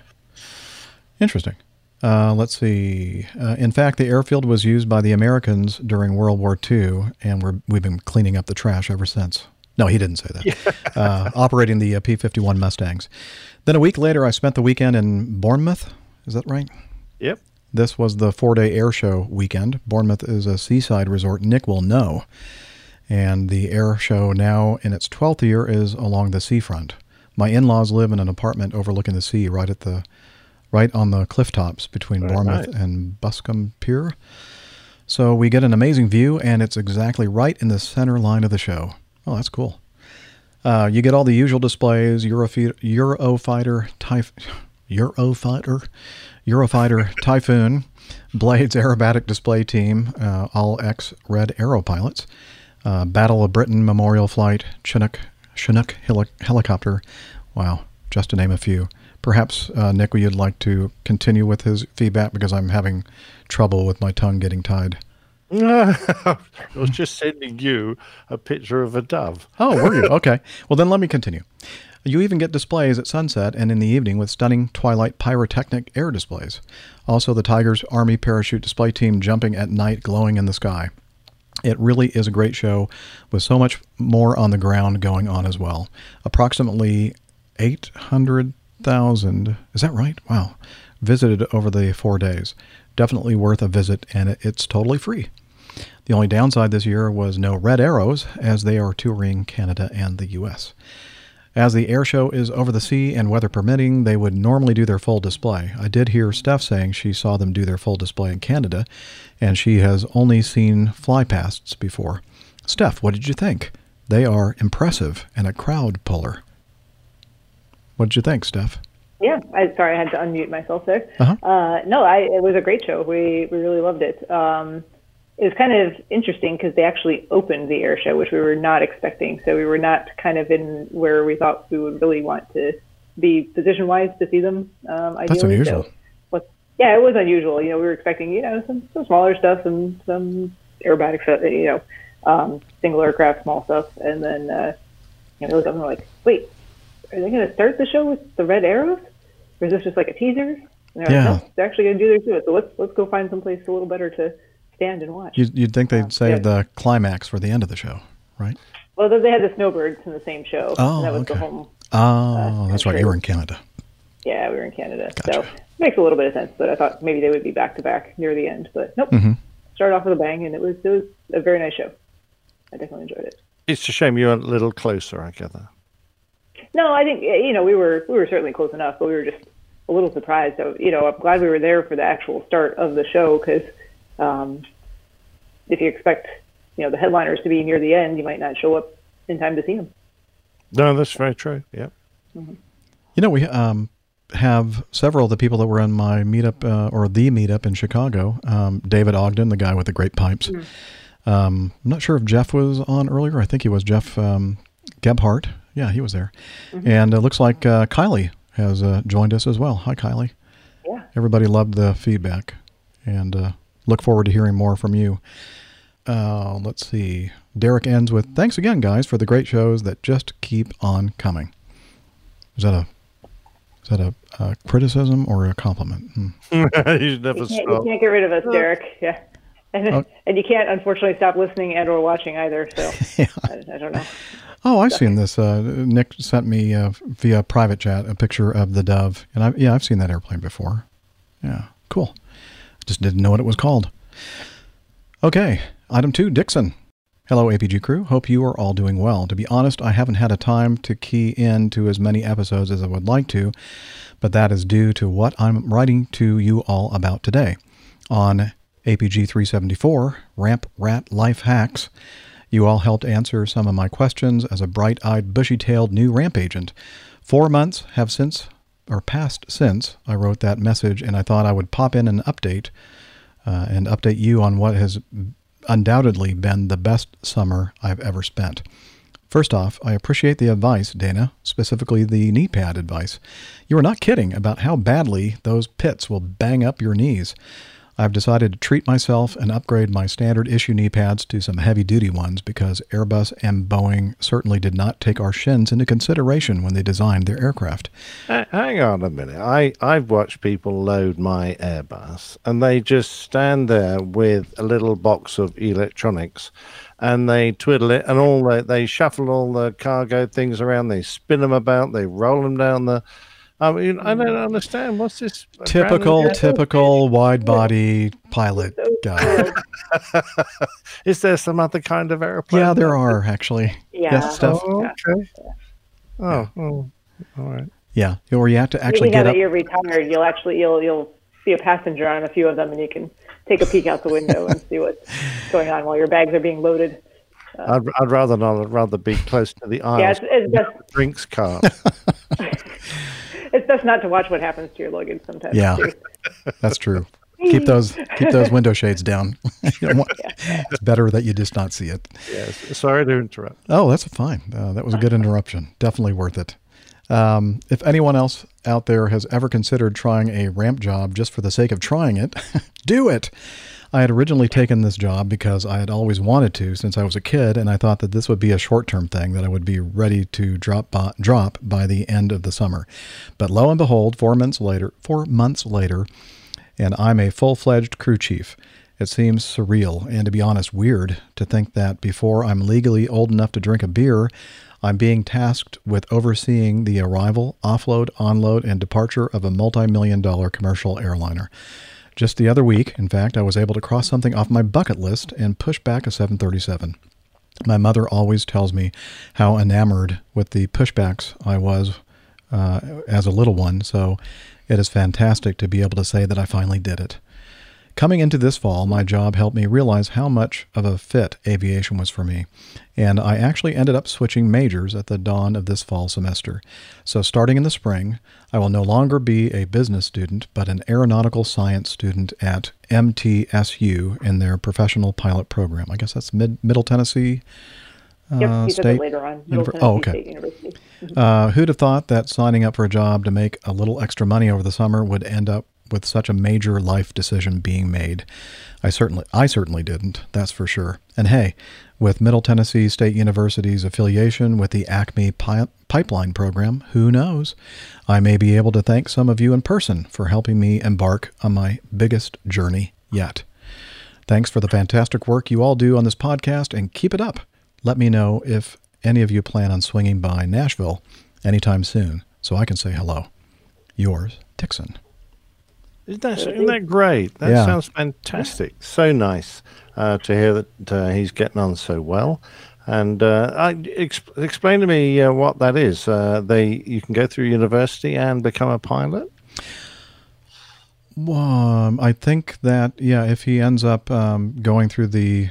Oh, he says he's going to do the professional pilot program. Yeah, we have several, many of the major airlines have made deals or affiliations or whatever, making it easier for pilots within their program to meet certain standards and then kind of get into a pipeline where they are given maybe some preferential treatment as far as interviews. Instructing jobs, and then on to interviews for, the associated regional carriers, and then some even have just direct flow-through programs as you upgrade into the majors. Well, that sounds great. Well done, anyway. Yeah. And Dixon, well done on listening to those little voices in your head that are telling you, hey, maybe this should be my career, because a lot of people, I think, just kind of stick with what they've been planning on doing forever, and they miss out on those opportunities to pick a career they'll be happy in. So. By the way, is Middle Tennessee nicer than Outer Tennessee? In general, yes. Okay. I don't really know what that means, but it's in the middle of the state. Yeah. Gotcha. Okay. Not so much the far east or the not the far Midwest. east nor the far west. Yeah. Well, Hong Kong's in the far east, isn't it? Yeah, not quite that far. Oh, okay. We're talking like Memphis far, like on the Mississippi River. Yeah. Oh, gotcha. Ba-doom bam. That's actually west in Tennessee, though. Yeah, You're that's talking true. like Yeah, Nashville. That's true. Wow. By the way, Dana's not with us today because he has been experiencing, whatever you want to call it, his recurrent training yesterday and today. And we did get word, I believe, through some private channels and maybe even here in the video chat room that he passed with flying colors. So he's just relaxing and having a beverage or two while we flail around here on the show. So yes, congratulations, Dana. Yeah, well done for doing so well. I thought Flying Colors was an airline. Might be. I have no idea what the origin of that means, but it usually means good things. He did well. Excellent. Yeah. Good job. All right. Good job. Yeah. And he's going to tell us all about it, I'm sure, next time he's on. Yeah. Mm-hmm. Okay. Robert from Marietta, or as I like to say, Marietta, wrote in and said, here are some sights and sounds from the very well-attended 5th Annual Mayor's 5K on the 5th Runway, hosted by Atlanta Mayor Keisha Lance Bottoms, back on September 7th. And yes, that is her real name. About 2,000 people gathered early on a Saturday morning. No one fought. They all exercised. The world still turned when a runway at the world's busiest airport closed for a few hours. The 5th Annual Mayor's 5K on the 5th Runway, hosted by Atlanta Mayor Keisha Lance Bottoms, returned September 7th. Metro Atlanta laced up their shoes, and I guess this must be a blurb from a press release that I'm reading. Anyway, it says that it's a special opportunity to race on one of the flattest and fastest courses in Metro Atlanta. This is a USATF certified 5K course, also a qualifier for the Atlanta Journal-Constitution, that's the newspaper in town, Peachtree Road Race, which I believe Steph just did this past year along with Dispatcher Mike. I did it this year, and I've done it once before in the past, and I will tell you that's a great way to qualify and get a fast time for the Peachtree Road Race course, because that course is not flat. It's not flat. Not even close. No. And, okay. Let's see. He took a little video, as he likes to do, and the first part of it is very, very windy, and so it's hard to hear, but you can see he was out on a runway, and there's usually nothing. Yep. Whoa. Wow. Excuse me. To stop the wind from blowing, as they say. So let's hear from Robert, part one here. Good morning, crew, from the 5th Runway at ATL, doing the Mayor's 5K. This morning, I put in the post there, this is the closest I've been to the 5th Runway in a while. I'm sure if Jeff or Dana have had more recent visits to the 5th Runway than me. So, just started the walk here, and I think there is a 737 that Delta has parked down at the end. If I can zoom in from here, I guess for some photo ops towards the end there. But great morning, and wanted to send that over to you guys. Have a good week. Talk to you soon. Bye. All right. And the reason why the wind all of a sudden stopped, he went from the selfie camera to the forward-facing camera, and I guess the position of the microphones on the cell phone were drastically enough of a difference to really cut down on that wind noise, which was kind of amazing. He said he just set off on the walk. I mean, I thought it was a run. Is he walking this run? You can walk. Flash walk. Yeah. You can walk. No, I'm not sure if He's out there doing a 5K. Doesn't matter how you get to the finish. And I don't know if this is from. I think that he took this video as well. I'm not sure. It looks like, looking at the link, it looks like it's maybe from the same account. But anyway, regardless, this is also something you don't normally see, or in our case here, on the 5th runway in Atlanta. Your photographers, look up, smile, get close.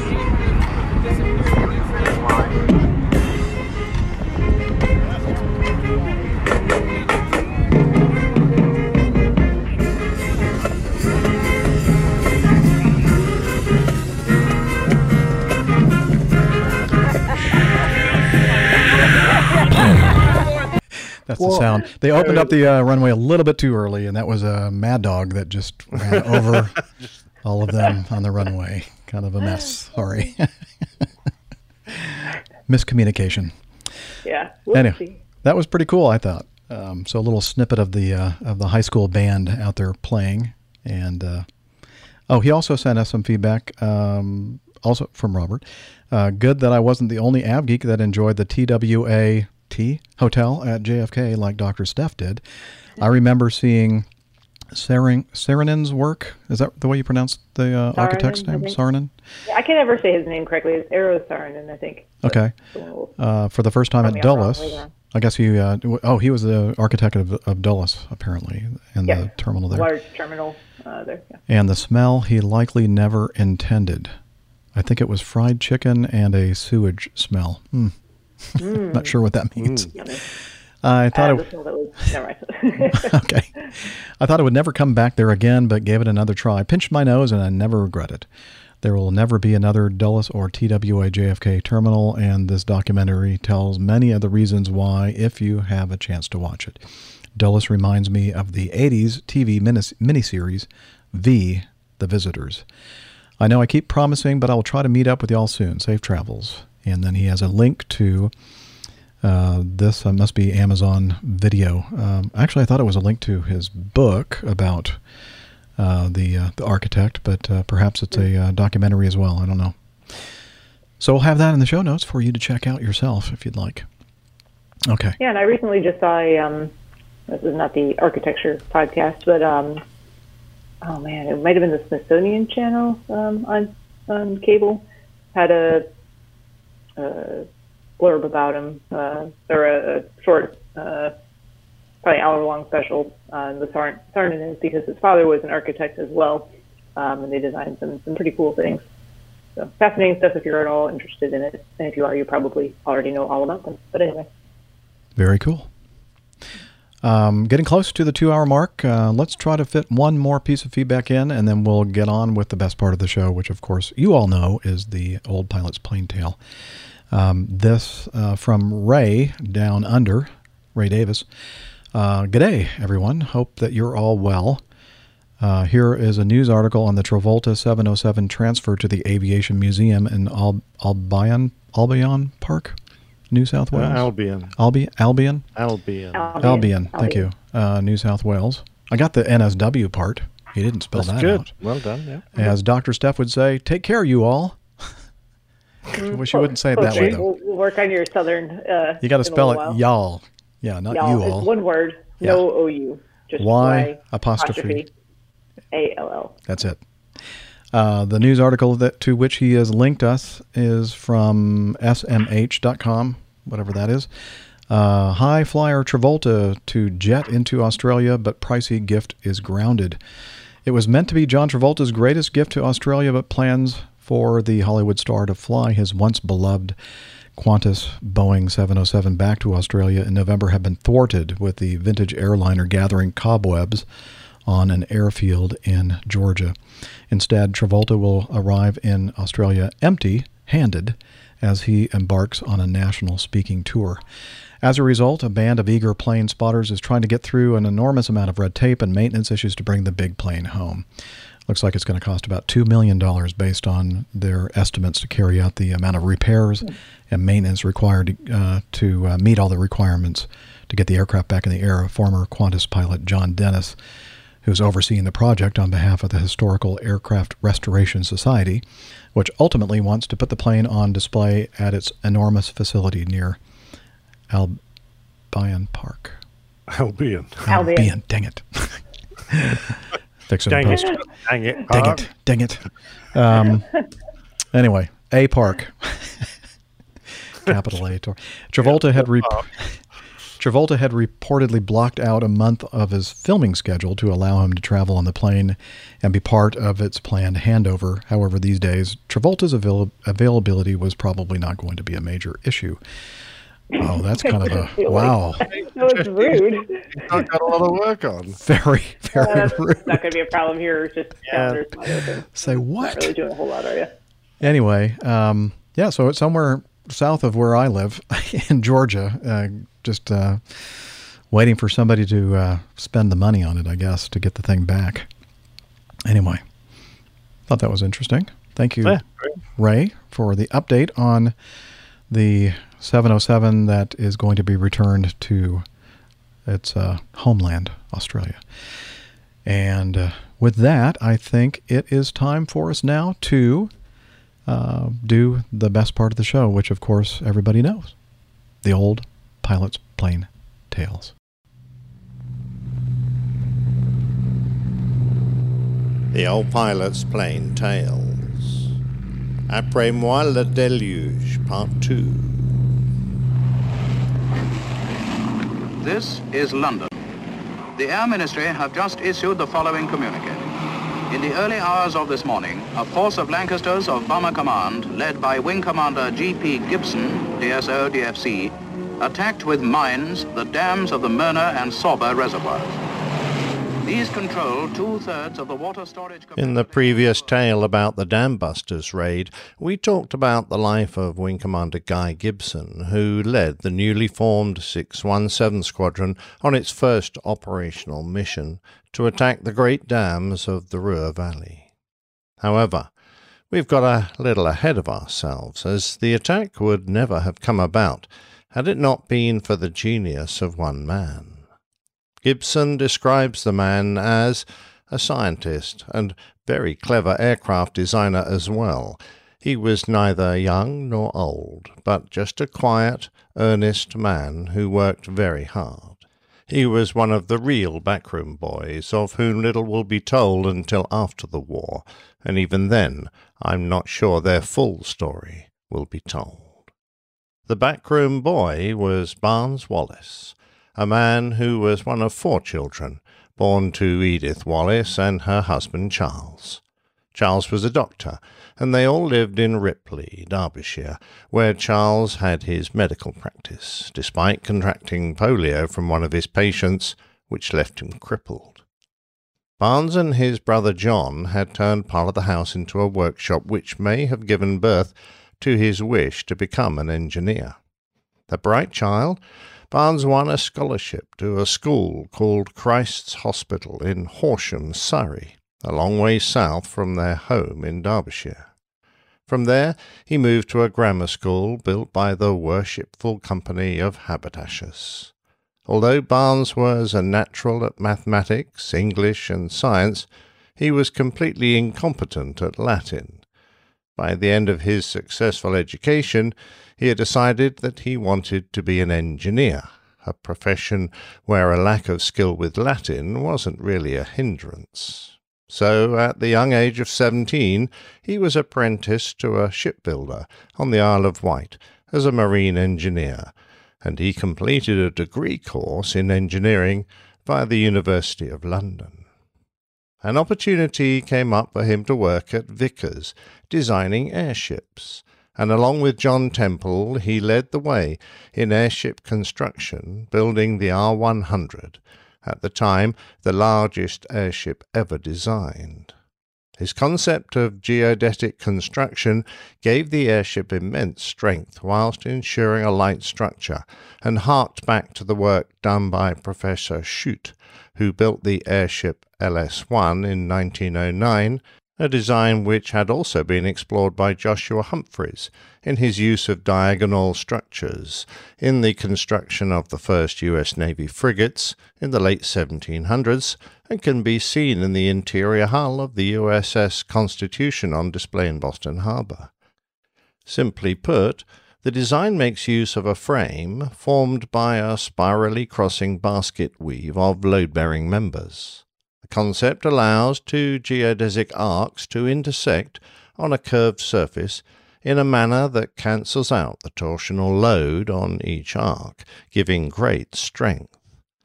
The R-100 was a fantastic success and flew to Canada and back, but following the entirely avoidable crash of its sister ship, the R-101, built by the Air Ministry, the project was abandoned and the R-100 broken up. It was in 1922 that Wallace met Molly Bloxham.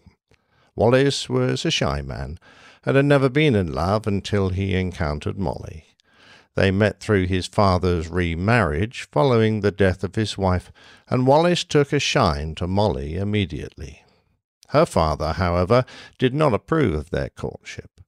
Fortune, though, was on their side, as at the time Molly was struggling with mathematics as part of her degree course, and it was through mathematics that Barnes was able to continue writing to her. Her father decreed that the two could correspond only if Barnes taught Molly mathematics in his letters. What followed were a series of witty, tender, and totally accessible introductions to calculus, trigonometry, and electrostatic induction that, remarkably, wooed and won the girl. On St. George's Day 1925, Barnes and Molly got married, and their union followed with 4 children of their own, in addition to adopting Molly's sister's children when they were sadly orphaned following their parents' death in an air raid. The family lived in Effingham, Surrey, only a few miles from where I was raised. By now Wallace had moved to the Vickers Aircraft Factory at Brooklands Motor Circuit and Aerodrome to work on pre-World War II aircraft. His geodetic construction was used in the Wellesley, the Warwick, and the Windsor aircraft, as well as the better-known Wellington bomber. Only the Wellington was to be built in any great number, and it was still operational at the end of the war and renowned for its ability to withstand substantial damage. During the structural testing performed at the Royal Aircraft Establishment, Farnborough, the proposed structure demonstrated not only the required strength factor of 6, but reached a factor of 11 without any sign of failure, proving that the geodesic design had a strength far in excess of normal levels. In parallel to his aircraft designs, Wallace saw a need for strategic bombing to destroy Germany's ability to construct their weapons of war. In a paper, he wrote, "If their destruction or paralysis can be accomplished, they offer a means of rendering the enemy utterly incapable of continuing to prosecute the war." As a means to achieve this, he developed a 10-ton super bomb. At the time, there wasn't an aircraft capable of carrying such a weapon, so, in addition to his detailed work on the weapon, he designed a 6-engined aircraft that could carry it as well. The Victory bomber made it to the wind tunnel, but by then the Lancaster was being modified to carry these monster weapons, so this vast aircraft wouldn't be needed. His super bomb wasn't just a big weapon. The RAF already had those in the form of blockbuster bombs. It followed a different concept that Wallace had devised in that it had a very strong casing and a long, slim ogival shape with an armored pointed tip that was designed to penetrate deep below the surface of the Earth. In this way, the resultant explosion would create an effect similar to a powerful earthquake by creating strong shock waves. As if that wasn't enough, the explosion created massive caverns below the surface known as camouflets, which caused the surface to firstly heave upwards and then collapse down into the space created, known as the trapdoor effect. The airmen who dropped these bombs reported that the target structures often stood undamaged by the detonation, but then the crater collapsed, the ground shifted, and the target collapsed. The bomb was dropped from high altitude and accelerated under the influence of gravity to near supersonic speeds. The Lancasters that carried the 10-ton weapon, known as Grand Slam, and the smaller 5.1-ton Tallboy, had to be specially modified, and after takeoff, the wings bent upwards 6 to 8 inches more than usual. What's more, upon its release, the Lancaster would usually leap 200 or 300 feet upwards.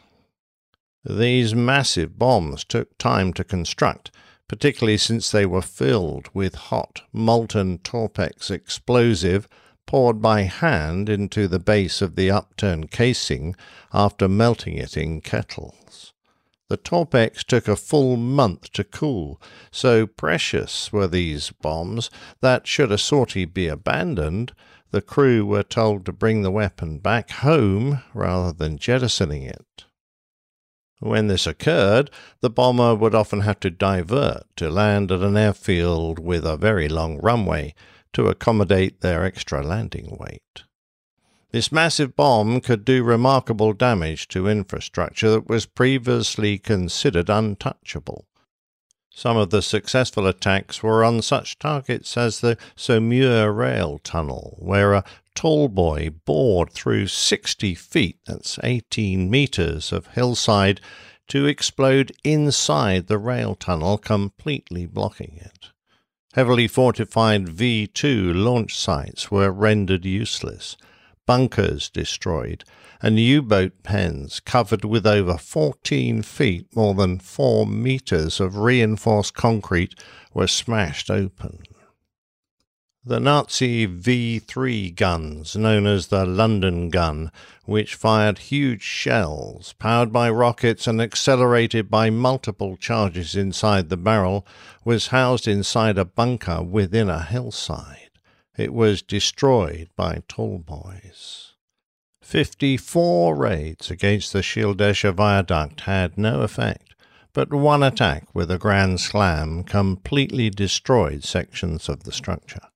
Perhaps the most famous target was the German battleship Tirpitz, hit by 3 Tallboys, 2 direct hits and 1 near miss, that caused the ship to capsize immediately and subsequently explode when fire spread to a magazine. The death toll was over 1,000. The weapon that Barnes-Wallis is best known for is, of course, the bouncing bomb, more correctly known by its code name, Upkeep. The dams of the Ruhr had been identified as an important strategic target even before the start of the Second World War. In addition to providing hydroelectric power and pure water for steelmaking, they supplied drinking water and water for the canal transport systems. Calculations indicated that attacks with large bombs could be effective, but required a degree of accuracy that was beyond the most sophisticated bomb-aiming systems. The size of the dams made them near impossible to destroy. They were constructed from concrete and steel, and the Ida was 3/4 of a mile, that's 1.2 kilometers thick at its base. Wallis knew that unless the explosive charge could be kept very close, preferably in contact with the dam wall, the water in between would cushion and disperse the force of the explosion. However, should a mine be detonated in contact with the dam, then the effect of the explosive would be amplified by the mass of water and reflected back as secondary shock waves with devastating effect. The Germans knew that the dams might be susceptible to attack and had wisely fitted torpedo nets to protect them. It was early in 1942 that Wallace began experimenting by skipping marbles over water tanks in his garden, leading to his paper, written in April that year, entitled Spherical Bomb Surface Torpedo. The idea was to ricochet or skip a bomb along the water's surface, avoiding the torpedo nets, until it came to rest directly against the side of a battleship, or in this case, a dam wall. There it would sink until, much like a depth charge, a hydrostatic pistol fired, setting off the explosive.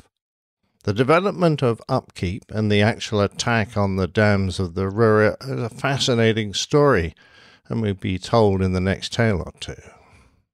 During the war, Wallace had been dispersed with Vickers Design Office from Brooklands to the nearby Burr Hill Golf Club, but when peace was declared, he returned to the main factory as the head of Vickers Armstrong Research and Development Department, and was based in the former Motor Circuit's 1907 clubhouse.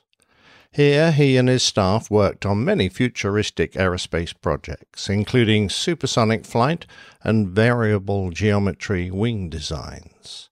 He designed and had constructed an enormous atmospheric chamber, then the largest in the world, called the Stratosphere Chamber.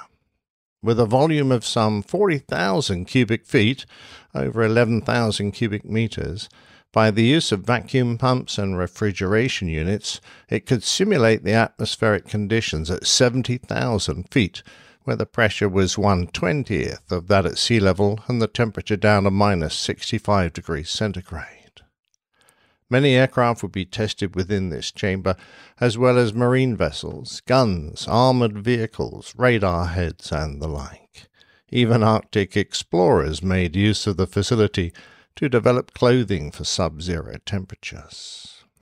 Along with his variable geometry wing designs, such as the futuristic Swallow concept tailless aircraft, he worked on laminar flow theory in both aircraft and underwater designs, such as the experimental rocket-propelled torpedo codenamed Heyday. In 1955, Wallace agreed to act as a consultant for the project to build the Parkes Radio Telescope in Australia. Some of the concepts he suggested were used in the final design, including the idea of supporting the dish at its centre, the geodetic structure of the dish, and the master equatorial control system. Sadly, unhappy with the direction the project had taken, Wallace left the team halfway into the design study and refused to accept his £1,000 consultant's fee. In the 1960s, Wallace proposed using large cargo submarines to transport oil and other goods, thus avoiding surface weather conditions. Moreover, his calculations indicated that power requirements for an underwater vessel were lower than for a comparable conventional ship, and they could be made to travel at a much higher speed. He developed ideas for aircraft capable of efficient flight at speed ranges from subsonic to hypersonic, and his understanding of supersonic aerodynamics led to research that underwrote the variable geometry design of the air intakes for Concorde's Olympus 593 engines. His ideas were many and varied, a brilliant aircraft designer with a flair for what we might glibly call thinking outside of the box. He found solutions where others would shrug their shoulders in bewilderment. Wallace became a Fellow of the Royal Society and was knighted in 1968. He also received an honorary doctorate from the Heriot-Watt University. He was awarded £10,000 for his war work from the Royal Commission on Awards to Inventors, but his lasting grief at the losses that occurred in the Dambusters attack caused him to donate the entire sum to his alma mater, Christ's Hospital School, to set up the RAF Foundationers Trust, which to this very day allows the children of RAF personnel killed or injured in action to attend the school. There are a number of pubs named after this very British hero, and even a beer, the Amber Ales Barnes Wallis, described as an IPA-style bitter, fit for a local hero who once lived on Butterley Hill.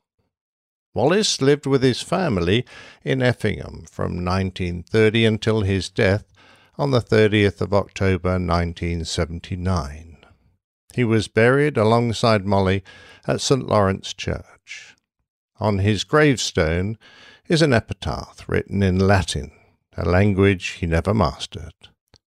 Supernit humum fugiente penna. It is the motto of the Christ's Hospital Barnes Wallis Foundation and is taken from Horace.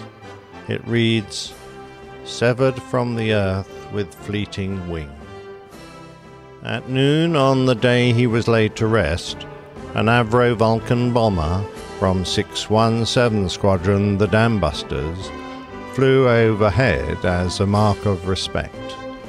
Respect for a man that all the Allied nations owed a great debt of gratitude.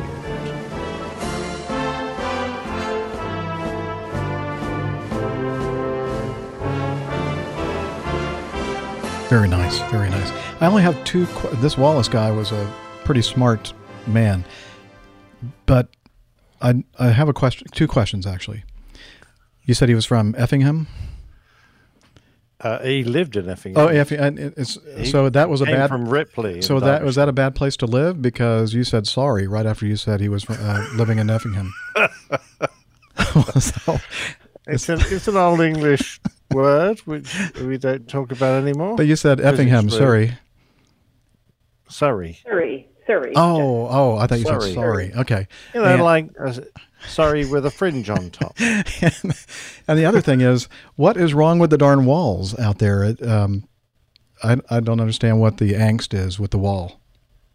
The wall? What? Yeah, the damn wall. You keep...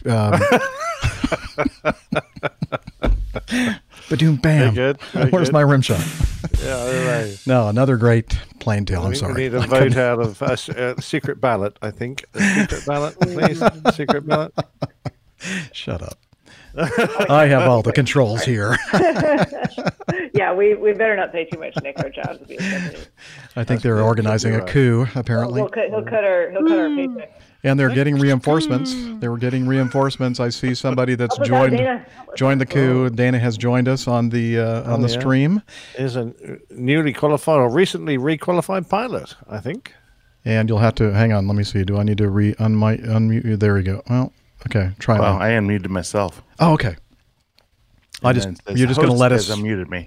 You're just hanging. We're just hanging on your forthcoming words. Please. Yeah, congratulations, Dana. Well done, mate.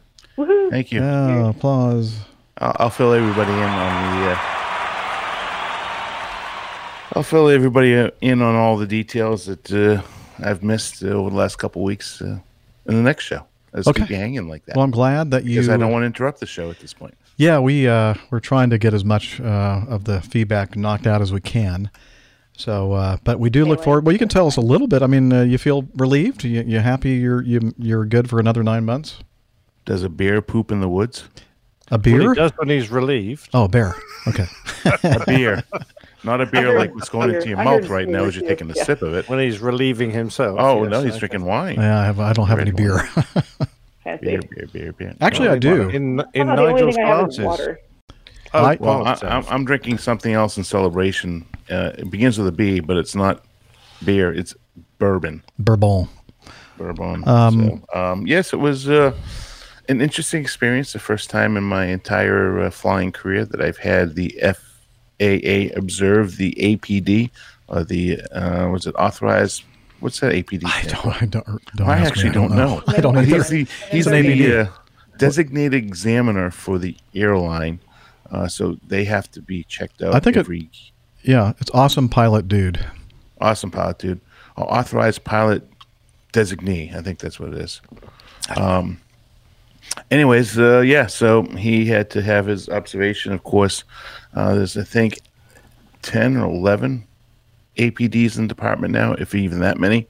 So there's only 10 or 11 events the entire year that the APD has to get certified. There's only 11 guys, so it's only once per year.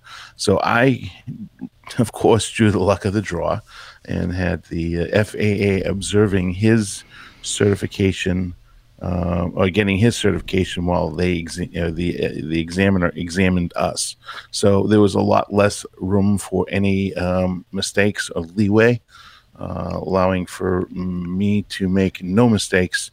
And it went pretty. I'm pretty stoked. I mean, I can go into a lot more detail, but I'll leave it with it went very well. Dan is being so modest. What he's not telling you is that in these situations, they want to pick the best of the best to be the people getting the check ride. So there's not going to be any issue whatsoever for the instructor pilot grading Dana. Right, Dana? Yeah. Come on, just keep playing with me here on this one. Well, I do have to admit that the Glenn, who was the APD for the did I mention the airline earlier? I don't think so. No.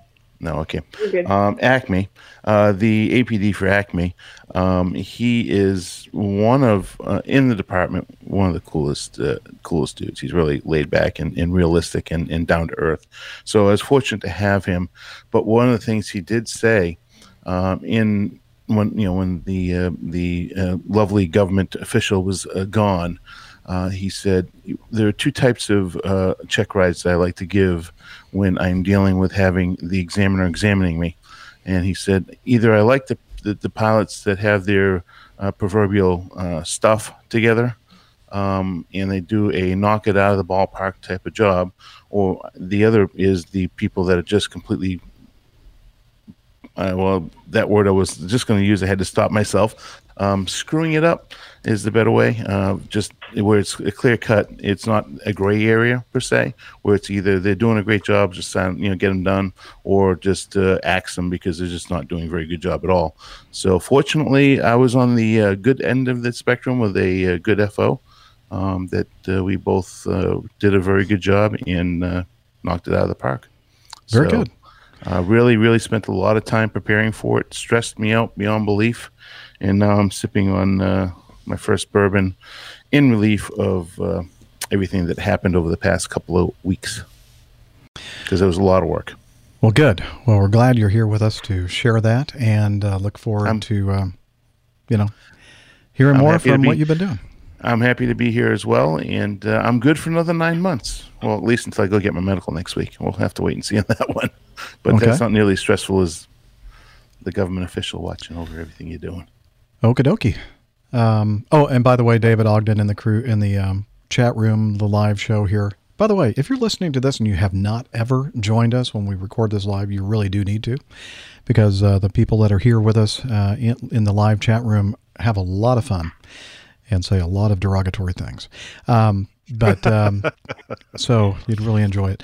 But even worse than what I get from my crew in the audio portion, believe it or not. But David, when I was saying that I didn't have any beer, I actually lied, because I just remembered that David did send me home from Chicago with some beer, and he told me I have to give you one of them, Dana. I would love to have one. As a matter of fact, I do know somebody that has some other personal beverages. I have that. I guess I need to make a trip over there and deliver all your alcohol. Or I can just meet you halfway. Okay. Well, whatever. We'll figure it out. We'll figure it out eventually. Okay. Are you what's the name of that team that you like to watch on TV? The football team? Who? The New England Patriots? Yeah, that's it. Are they still doing that thing at the place just down the road from where I live? They are, and I should be there Sunday. Well, there you go. Maybe we can work something out on Sunday afternoon. I hope to be there Sunday. I've got some other interesting news I'll talk on a different show. Okay. I'm hoping to be there as well. I'm supposed to be back from Baltimore on Sunday. So, okay. Moving on. You didn't say it right. Balmer. I never heard anybody say it like that, but well, okay. That's what when I had my meet up there, that's what I was told. Okay. Balmer. I stand corrected. And I mean, I'm really standing. Yeah. Mayetta. Roswell. It's Mayetta. Lana. It's Lana. Narlands. Louisville. Narlands. Okay. Moving on with a producer of the APG show, Paul. And he writes, not sure why this never occurred to me before, but I was listening to Joe Cocker's classic 1970 album, Mad Dogs and Englishmen, and couldn't help but think of your podcast. Not only does the album title immediately bring to mind APG, but it also includes the song Acme Lady and the letter, so it's Acme Lady, I guess, and the letter, which begins with the lyrics, "Give me a ticket for an aeroplane." Seems like there could be some kind of cosmic connection here. Yeah, I think he's right. The real reason I'm writing, however, is that I wanted to mention something I came across in my airplane spotting hobby. Back in July, I noticed that a Piper Comanche with a New Zealand registration had landed at our local GA airport, KRVS. This got my attention, as one does not normally expect to see in their own backyard a single-engine light aircraft from a country that is 7,000 plus miles away. What is KRVS? Anybody know? Somebody look that up while I'm talking. I Googled the tail number, Zulu Kilo Bravo Alpha Zulu, and was excited to find a very well-written blog detailing the adventures of Barry and Sandra, who are flying this aircraft around the world. The theme of the trip involves several 50-year anniversaries, including the 50th anniversary of AirVenture in Oshkosh. Perhaps you saw them there. I don't remember seeing them. Did any of you see the Barry and Sandra? Did not. I don't remember, but KRVS is Richard L. Jones Jr. Airport in Tulsa, Oklahoma. Tulsa, Oklahoma. Ah, I beat you. Air That's Cap. from the Oh, that's United Wichita, States. Kansas. Yeah. Yes. For the rest of us. Thank you. Yeah. Tulsa is something that you've not heard over there in the UK? Maybe not. Tulsa, Oklahoma. I know the grass is as high as an elephant's ass or something. Okay. No. Oklahoma, the musical. Oh, did they say that in the? As high as an elephant's eye. Oh, Oh, come on. sorry. People. The musical. I don't know all the words to the musical. Sorry. Okay. Well, you're very sad. I know I am. In more ways than you know. I'm going to start. I'm going to have a breakdown right now on the show live. Okay. I imagine that flying a light airplane around the world is very challenging,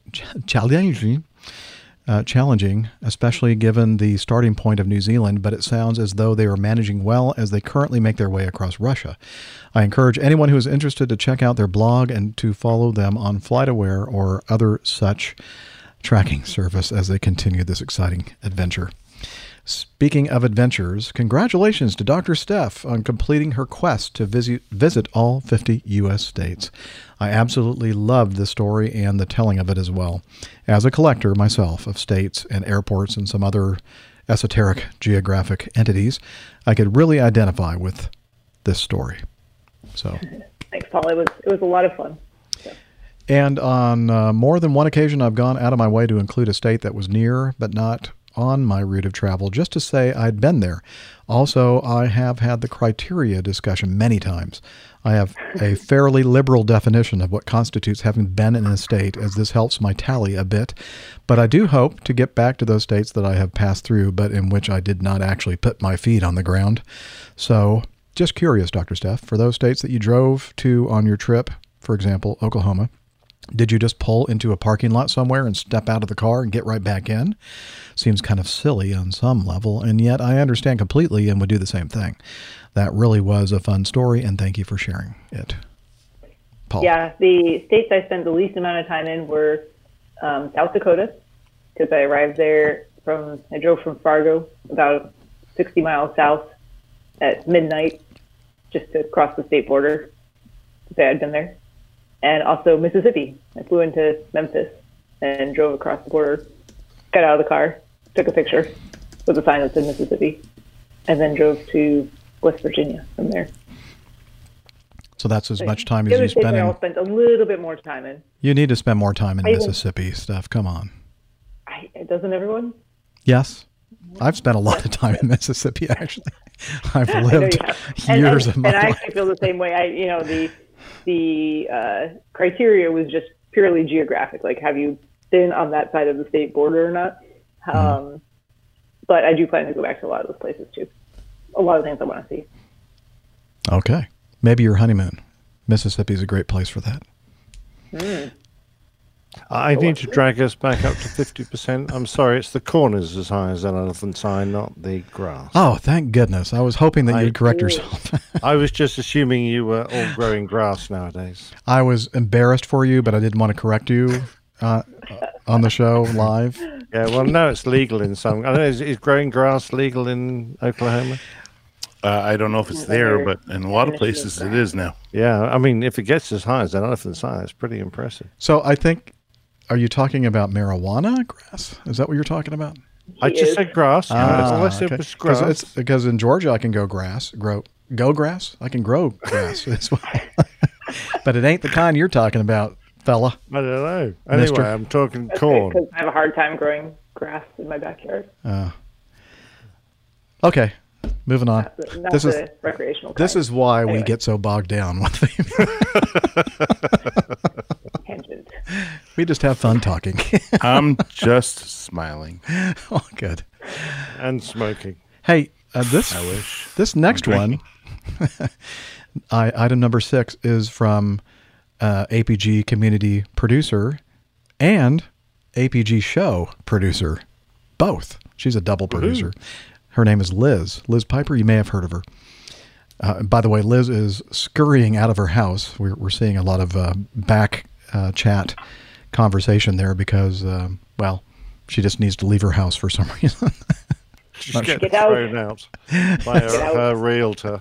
Don't worry, everything is okay. It's not an emergency situation. Yeah, she's trying to sell her place, and the realtor is coming by with a client, and they said, we don't want anything to dissuade them from buying this property, so you need to get out of here. That's not very nice, is it? I know, I didn't mean to say that. Liz is going to kill me. Yeah, I hope she's not listening. Yeah. See, I'm hoping that she's not watching or listening to the show at this moment. All of it. Uh-oh. I think HR made a few notes. She's still listening as she just sent a message. Sorry. You know I love you. Okay. The title of her feedback is Toledo City Council approves airport name change. Okay. So why is Toledo such a dear place to Liz, dear to her heart? Well, it's because they're naming the airport for someone who she just loves. Let me read this. Toledo City Council on Tuesday voted unanimously to officially change the name of the Toledo Express Airport to the Eugene F. Kranz Toledo Express Airport. He was born in Toledo and graduated from Central Catholic High School. Now, all that's left is for the Federal Aviation Administration to authorize the name change. Gene Kranz was an iconic figure in the early space program, flight director to both Gemini and Apollo. He is best known for directing the successful efforts by the mission control team to save the crew of Apollo 13. He is also noted for his close-cut, flat-top haircut and the dapper mission vests of different styles and materials made by his wife, Marta Kranz, for his flight director missions. A personal friend of the American astronauts of his time, Kranz remains a prominent and colorful figure in the history of U.S. manned space exploration, the embodiment of NASA, tough and competent, of the Kranz dictum. Now, I've never... Oh, she ends. Great to see he's getting recognition with the naming of the airport after him. I've never heard of the Kranz dictum. Have you all heard of this? I have not. No, I have not. Okay. It sounds vaguely rude. Yeah. Dictum, D-I-C-T-U-M.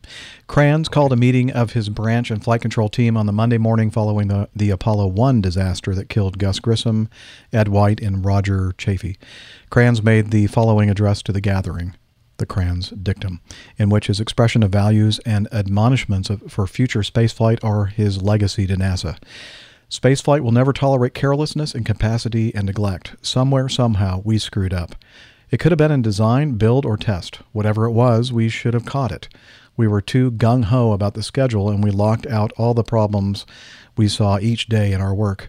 Every element of the program was in trouble, and so were we. The simulators were not working. Mission control was behind in virtually every area, and the flight and test procedures changed daily. Nothing we did had any shelf life. Not one of us stood up and said, "Damn it, stop." I don't know what Thompson's committee will find as the cause. I guess they were doing an investigation of this. But I know what I find. We are the cause. We were not ready. We did not do our job. We were rolling the dice, hoping that things would come together by launch day, when in our hearts we knew it would take a miracle. We were pushing the schedule and betting that the Cape would slip before we did. From this day forward, flight control will be known by two words: tough and competent. Tough means we are forever accountable for what we do or what we fail to do. We will never again compromise our responsibilities. Every time we walk into mission control, we will know what we stand for. Competent means we will never take anything for granted. We will never be found short in our knowledge and in our skills. Mission control will be perfect. When you leave this meeting today, you will go to your office, and the first thing you will do there is to write tough and competent on your blackboards. It will never be erased. Each day, when you enter the room, these words will remind you of the price paid by Grissom, White, and Chafee. These words are the price of admission to the ranks of mission control. Wow. Some strong words. Only that Yeah, word very strong. should be reflected in more of our daily life nowadays. Yes. And I was just thinking maybe I need to write it in my office, no kidding. I mean, talking about like, what's the thing today? So you're going to blame it on somebody else. Oh, it wasn't my fault. I had a bad childhood. Yep. Or whatever. No, this is like, we're taking responsibility. We screwed up. And it cost the lives of 3 men. All right. Anyway, Toledo, thank you, Liz, for educating us on the Kranz dictum. Yeah. So, as I mentioned, they voted to change the name of the airport, and a little disappointed that they didn't name it for Jamie Farr. But, oh well. By the way, if you're making an approach, it must be quite hard because you're going to have to say, Eugene F. Kranz Toledo Express Airport approach. This is Acme 123. I mean, that's going to get a bit tedious after a while. I think that we'll do the same thing that we do when we go into Little Rock. We don't say the Bill and Hillary Clinton International Airport Control Tower. This is Acme. Too much of it. We just say on the Atlanta arrival. I have a problem even saying. I always have to say, "Hey, Larry." Larry. Hey, Larry. H. Larry. Oh, okay. I can't say that name. Yeah. Sorry. Okay. We're not going to go into politics here. No, we're not. I'm saying H. Larry. I just say tower. That usually works. Sure. Well, you. Yeah. Whoever's listening to my voice at this moment, clear me the land, please. So did you get my Jamie Farr reference? I think Steph probably did. Maybe not. No, I actually didn't. I was scrolling through the article to see if I had missed something. I was like, what's that? I did not get it. I'm sorry. He played Klinger on MASH.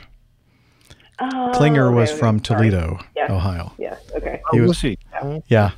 Well, his character was. I don't know if Jamie is actually. All right. Got it. Oh. I think this one should be read by the Honorable Captain Nick. Item 7. This is. Do I have to read it? This is quite long. Or maybe no. Let me read this part, and then you can read your response. All right. Okay. Yeah, one of our recent episodes was entitled "There's No Such Thing as a Balloon Pilot," and I have to say that only one person on the APG crew expressed their feelings about this. And here we go. Hi, ABGers, captains, doctors, and listeners. There are such things as balloon pilots. First of all, let me tell you, I really appreciate the wonderful APG podcast.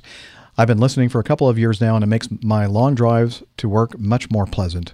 And the fun thing is, I never speak to anyone about APG, and the fun thing is, I never speak to anyone about APG and listening to it every week. So in a way, you are my secret friends in which I share our common disease, APG syndrome.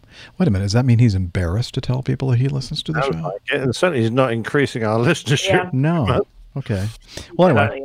Let's throw this one away. I don't think we should. Let's just move on to the next. No. We're going to continue. But near the end of episode 391, for the first time I had to frown and shake my head while listening to the podcast when Captain Nick said some unfriendly things about balloon pilots. And he has a sad face. As I am both a fixed-wing pilot and a balloon pilot, let me tell Captain Nick a few things about ballooning. History learns us that the true pioneers in aviation's, I have a feeling that MEL is not, English is not his first language, I believe. Or maybe just a bad autocorrection here. So let me say what maybe he intended it that way. Or maybe he did. As I am both a fixed-wing pilot and as well as a balloon pilot, let me tell Captain Nick a few things about ballooning. History tells us or teaches us that the true pioneers in aviation were balloonists. In 1783, Pelletre de Rosière became the first, not bad, to travel through the air, and thus the world's first pilot. In the hot air balloon made by the Montgolfier brothers, he made a short flight over the city of Paris, reaching up to 3,000 feet. But a year earlier, the first ever flying living creatures were a sheep, duck, and a rooster, making them the world's first test pilots. Didn't you do a PT about that? Yes, I did. Okay. Which is old news, but if you go back to my Plain Tales, you can find out lots more. Yeah, well, he's still trying to catch up. And by the way, I think I remember him saying he's from the Netherlands or something. So I think maybe there was something lost in the translation of your English humor. Yeah. Okay. And moving on, hopefully not getting you bored too much with my feedback, let me tell you something about the art of ballooning. I pretty much started my fixed-wing training in the same period as my ballooning flight training back in 1994. And I can tell that even as easy as ballooning may seem, learning to fly a balloon at some points is much harder than learning to fly a plane. Much has to do with the enormous mass inertia of a balloon. A small balloon can easily have a capacity of 100,000 cubic feet? Probably. Meaning that 100,000. Okay, meaning that the effect or climb or descent of a burner blast from the basket only takes place 10 up to even 20 seconds after the blast, all depending on load, outside temperature. Once you've developed that specific feeling of the balloon's behavior, a balloon can be handled very precisely, up to inches when flying close to the ground. Now, as we don't have any means of controlling the direction of flight, we can use upper winds and directions. Right. You can only oh, go no. up. Wait, we're not arguing this anymore. Now stop. We're trying to get this out of the way. His piece here. He's gonna make a point. Even small local weather effects can help steer a balloon. Okay, we can't make it rate one turns or fly from one airport to another, but that's the romantic aspect of ballooning. Yes, honey, it's romantic. Flying into the unknown makes every flight special and adventurous. On top of that, balloon pilots are excellent lovers. Oh, wait, no, meteorologists who depend a lot on their own observations. I'm just trying to read between the lines here. Nowadays, ballooning is an air sport with an excellent safety record, and commercial operators fly hundreds of thousands of passengers around the world, giving them the absolute best views from the sky. Wow, I didn't realize there were that many. And yes, Captain Nick, you do have to have a license to fly a balloon. Training is well organized, and you even need a commercial pilot license to fly paying passengers. A packet of cereal with your breakfast in the morning, if you want. Refresher courses as well as 2 yearly proficiency checks are mandatory. I guess I have to wrap up now. I don't really blame Captain Nick for his ignorance or unawareness about ballooning. So I have a challenge for him and invite him to come fly with me in my balloon and give him his first ballooning lesson. Captain Nick, hop over on the North Sea and pay a visit to our Low Countries. Fly with me in my balloon, up and away, and get that great feeling of ancient aviation. Balloon. I hear a meetup coming. You might find a great hobby for the years to come after your well-deserved retirement. Wishing you all the best. Oh, at the very end now, he's kind of trying to make it sweeter and not so bad. Wishing you all the best from the Netherlands. Keep the blue side up, tailwinds, and many happy landings to come. And this is from Emiel Achterberg, a balloon pilot. And in your honor, Nick, I don't think you have any more landings left. Great. And Emiel, I'd be too frightened that we'd end up in the North Sea if we balloon. I did actually reply. You didn't know how to swim. You did. I did reply to What did you reply? I said, thanks for all that, and I'm sure Jeff will enjoy reading it out on the show, because he likes embarrassing. But you did know I was pulling your balloon pilot's leg, didn't you? No. Yours, Captain Nick. P.S. I was right, though, wasn't I? You could only go up or down. PPS, I've done a few plain tales about aerostats, so I'm not quite as ignorant as I might seem. Now, he's a relatively new listener. He didn't know. Yeah, when I read his email, I'm thinking, oh boy. Nick is going to get a kick out of this because, yes, Nick has done some very, very wonderful plain tales about balloon pilots. And I knew when he was doing that during the show, he was going to get some people upset with him. We never heard from Grant, did we? No, we didn't. I was a bit disappointed because I was poking the bear there, and I thought, as perhaps well played by either Grant hasn't listened to that yet, or it's well played by Grant because he knows that by not responding, that will make you even more looking over your shoulder. I find it unusual that an Australian can't instantly react to a like that. No, I'm really surprised. I even said, I think I sent something to Grant, or I said something in my tweet about the fact that that episode was being released, and I said in my tweet, I apologize personally to Grant McCarran for the title of the show. He's got a great sense of humor, so I'm sure that he'll come up with something funny in response. But I'd like to thank Emil for coming back, because otherwise that whole episode would have passed unremarked, and it would have been a great waste of my time. It was really great hearing from you, Emil, and we're not. I mean, I'm glad that you took it the wrong way, but now I think you understand. It was just our wacky, or his wacky English humor, I guess you could call it. Half Australian, half English. Yes, that. Yes, English speaking. Sad combination. I think I don't know. The way I understand, you started off as a Australian and you ended up in an Englishman. I'll let you think about that for a second. No, I was born in England, so I started off in England. Forget about it. I'll explain it to you in the private chat. I don't get it either, so not to worry. You'll have to explain it to all of us. Okay. Your father is an Aussie, right? Yeah. And your mother is a English woman, right? Okay. We're moving on. Moving on. All right, here we go. Family show, ladies and gentlemen. Family show. Okay. Oh, Liz is still with us somewhere. She must be holed up somewhere outside of her home, because she actually gave us the warning that we have 15 minutes left in our show. So I was just about to ask you guys, do you have any idea how much time we have left? But let's keep forging on with another producer of our show, and also the guy who does our great introductions, radio, Roger Stern. He sent us some some audio feedback is what I mean to say. Okay, here we go.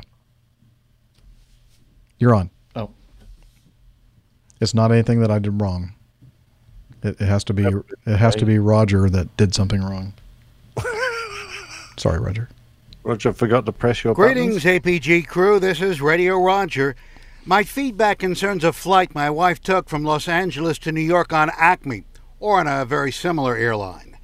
To set the scene, the flight was late pushing back from the gate at LAX because of delays at JFK, so there was clearly pressure on the crew to take off as soon as possible. While the plane was still on the ground, the woman sitting next to my wife turned and asked, "Is this flight going to Los Angeles?" A disturbing question since the flight was leaving LA. There were other oddities in what she was saying. She continued to express concern about her carry-on luggage, despite repeated assurances that it was tucked away by the bulkhead behind her seat. My wife, worried enough about this woman's mental state, flagged down a flight attendant. The crew then escorted this lady to the back of the plane for a discussion. After that, the decision was made, I assume by the captain, to return to the gate even though they were running late and take the woman off the flight.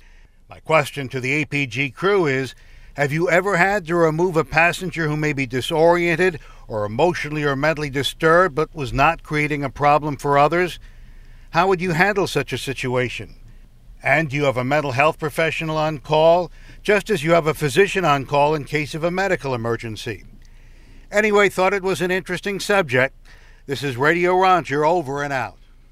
Honestly, Roger, I thought you were going to ask us if that was Dr. Steph, but apparently not. That wasn't your question. So that was the one being removed from the aircraft? Yeah. Yeah. It's just sometimes Steph enjoys her beers a little bit too much, let's just say. I don't neither confirm nor deny.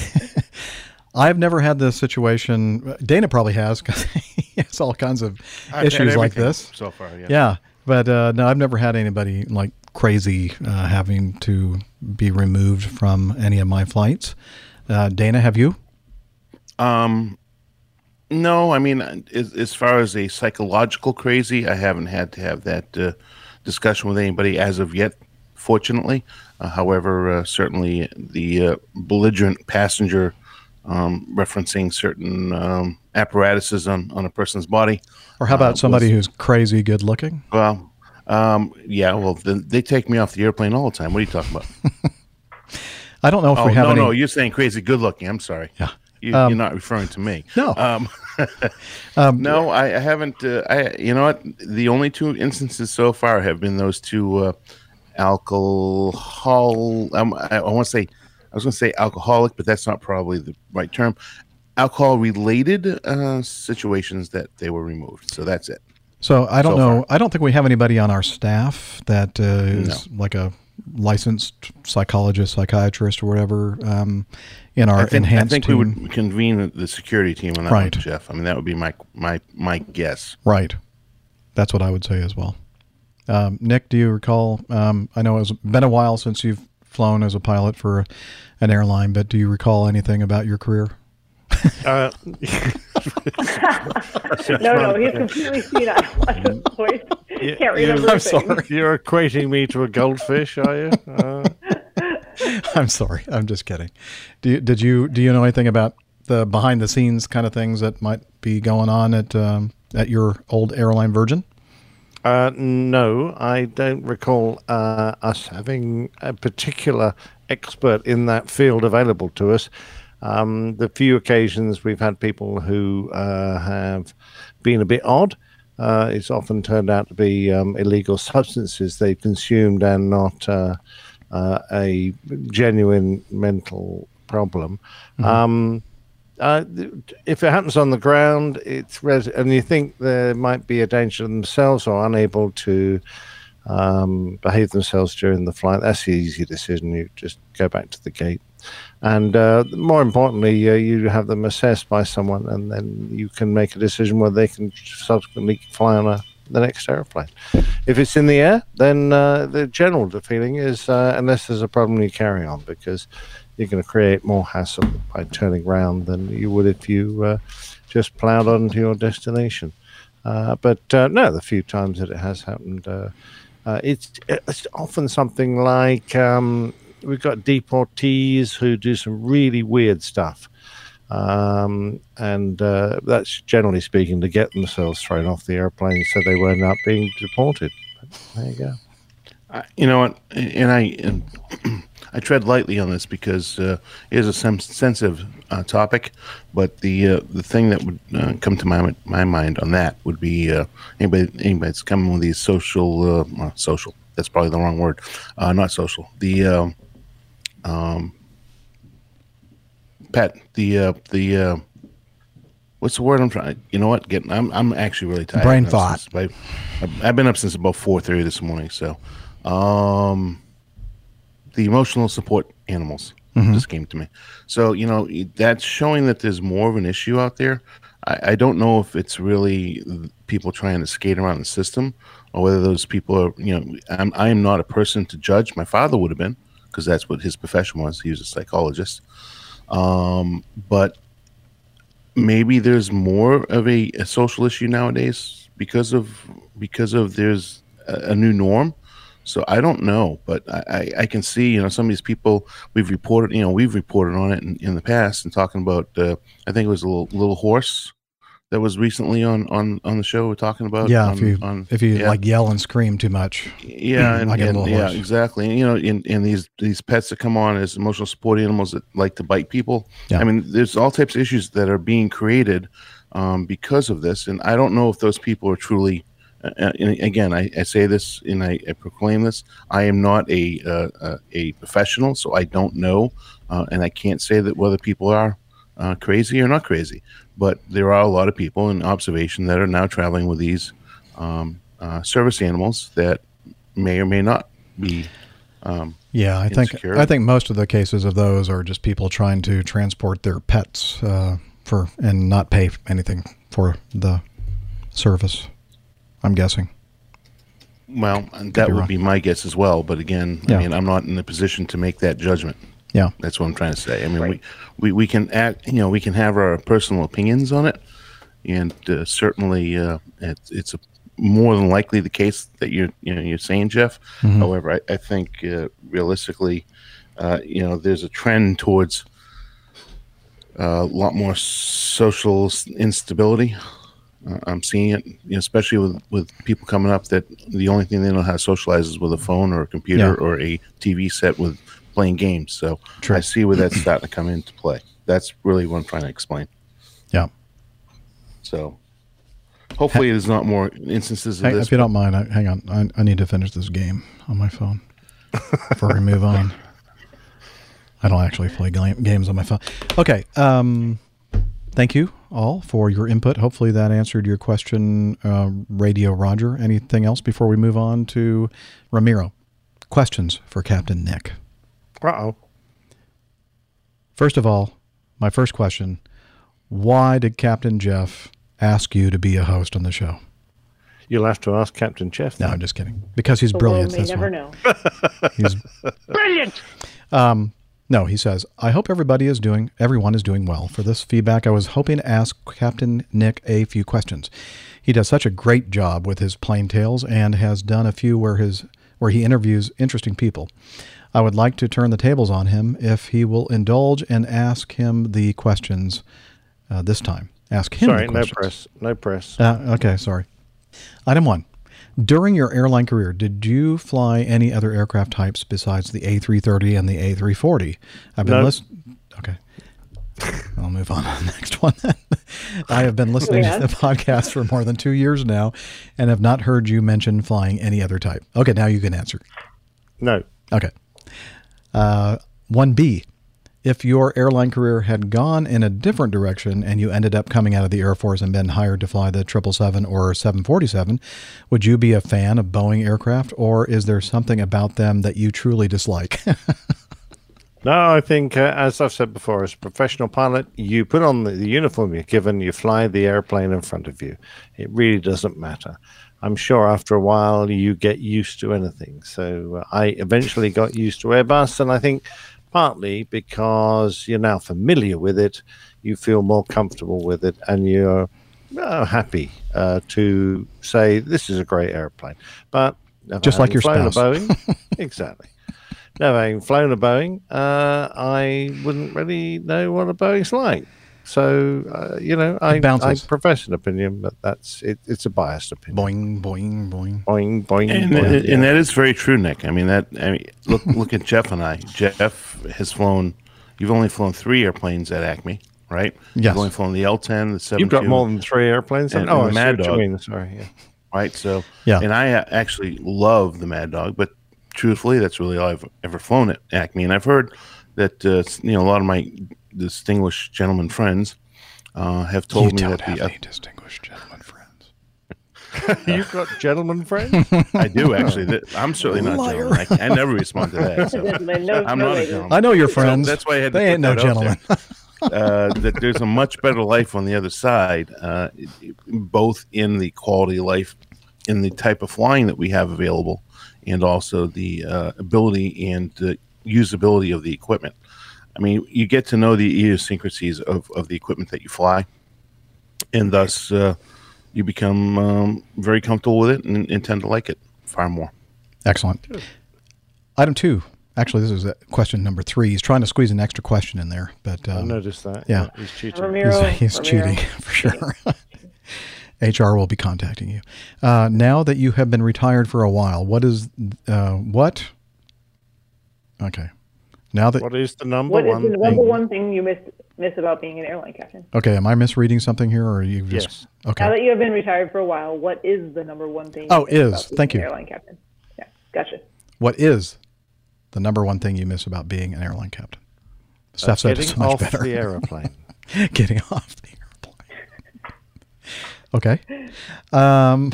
What is the one thing that you do not miss about being an airline captain?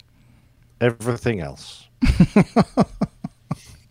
You've been thinking So about the basically, answers. you didn't like any of it. That's a lie. True. That's true. No. We don't Nick, believe why you. is your nose growing? Yeah. You have a big nose now, sir. Oh, dear.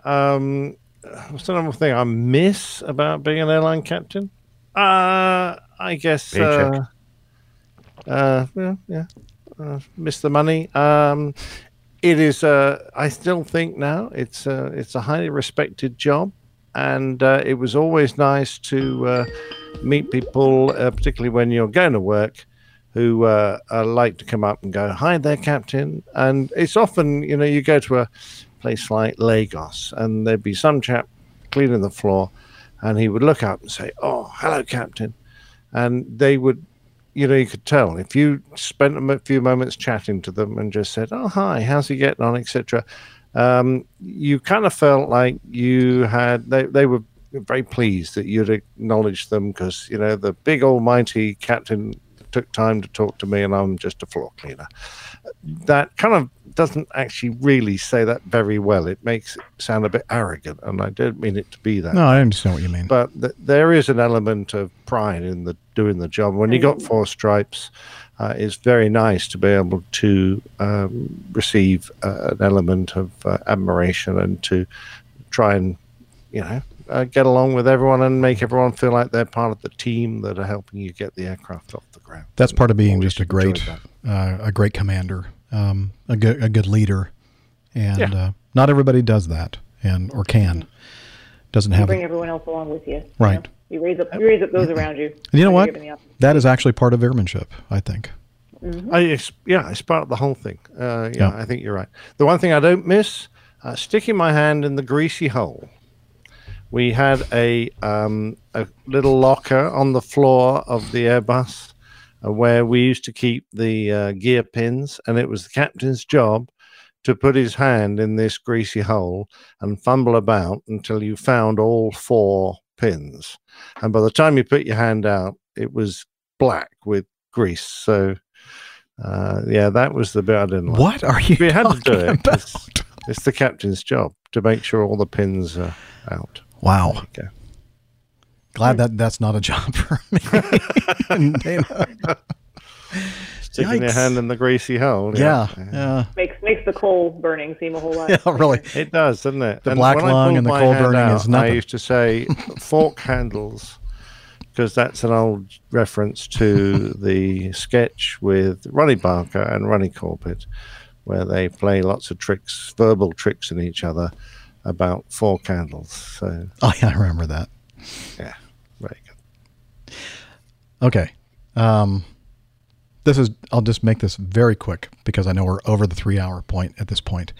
This is from Tim Kern, and he sent us a link to something. And many people who fly airplanes are also talented in other ways. And one of those ways for some of us is music. And many pilots out there, the good ones anyway, are musicians. Now, the trumpet isn't a musical Especially- instrument. We know that. especially it's the- just something you stick on your car to let people know you're coming. Especially the trumpet players. They're probably the most talented pilots out there ever. And anyway, so he sent us a link to this thing. It's called the Flying Musicians Association, celebrating 10 years. And they, the Flying Musicians Association recognizes the correlation between hard work and skill required by both learning and to fly and learning music, practice, precision, working with others, multitasking, and ultimately performance. And to that end has opened the floor to nominations for the 6th year to passionate student musicians for the 2020 FMA Solo Program.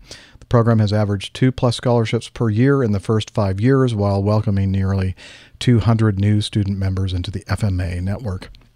And so basically, they have a scholarship, and the application for the scholarship closes, I think, at the end of June. I'm sorry, end of January. 31st. Thank you, January of next year. And so if you are a student musician and you want to get a scholarship for, did you read through this stuff? Is it only to be accepted into a college program that is for flying, or does it matter? I have a feeling it makes. I don't know that it matters. It says the assist student members grow through aviation and music. The they have to have a passion for both. 9 students with 2 in the wing. Yeah. So, and now many additional private pilots that have come from this program. Right. So I don't know that it has to be a, yeah. I think they would prefer that, but if you have a passion for flying and a passion for music, and you want some money to go toward your college education, which is important, I think that you should check this out. And it's also being sponsored by some companies that you may have heard of: Bose Aviation, Sporty's Pilot Shop, amongst other, Gleim Aviation, Hartzell Propeller, ForeFlight, Honda Power Equipment, and Sensinic Propellers, Aeroshell. Anyway, there's a lot of great sponsors for this scholarship. So if you're interested, just check out the show notes and apply. There you go. Very cool. And just don't mention the Airline Pilot Guy show anywhere in the... You won't get in if you do. That'll be... blacklisted there, for sure. Yeah, black bulb. Okay. That is it for today's show. Unfortunately, we didn't get to everything, but almost. So next time, we're going to start with Ed, talking about the Cessna 500 crash, Mike, a Canadian short film featuring women pilots, Ben, Carter, Gustav, Stephen, and maybe you. So if you want to send us feedback, send it to feedback@airlinepilotguy.com. Head over to our website where we have a Contact Us page, and you can send us feedback that way if you'd like. Also a link to SpeakPipe where you can record something for us if you don't want to use your recording app on your device, and send it as an attachment to the email to feedback@airlinepilotguy.com. And we are on social media. We are. You can head over to Twitter, twitter.com, just twitter.com, and @APG Crew is the handle that you want to use to find us there. You can also head over to facebook.com/ in this case, Airline Pilot Guy. Lots of good ways to interact with us on either platform, and we really hope to see you there. Absolutely. And we're also on Slack. Sorry, Jeff, I might have used all your skin lotion. Hello. That's kind of embarrassing.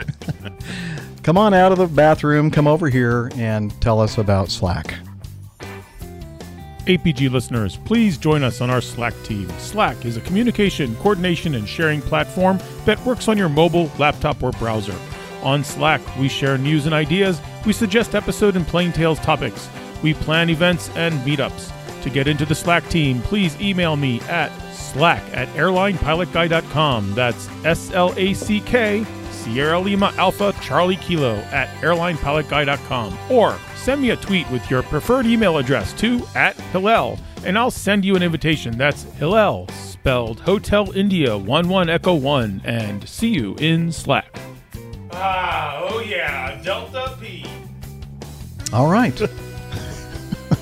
Thanks, Hillel. That man is hilarious. Generosity at this point. Help but laugh. Look forward to seeing you, Hillel, tomorrow. And with that, anything else? Oh, thank you, Liz, for continuing to be our producer, even under terms or situations where people are kicking you out of your home. And we do appreciate all the hard work that you do behind the scenes. People just never know how much she does to help us out and to make us look as good as we possibly can. I could not do this without you. Yeah. And with that, wishing you clear skies, unlimited visibility, and tailwinds. Talons, Douglas. Cheers, y'all. Bye, everybody. Bye-bye. Yeah, he's up in the sky. It's the Airline Pilot Guy. Good day.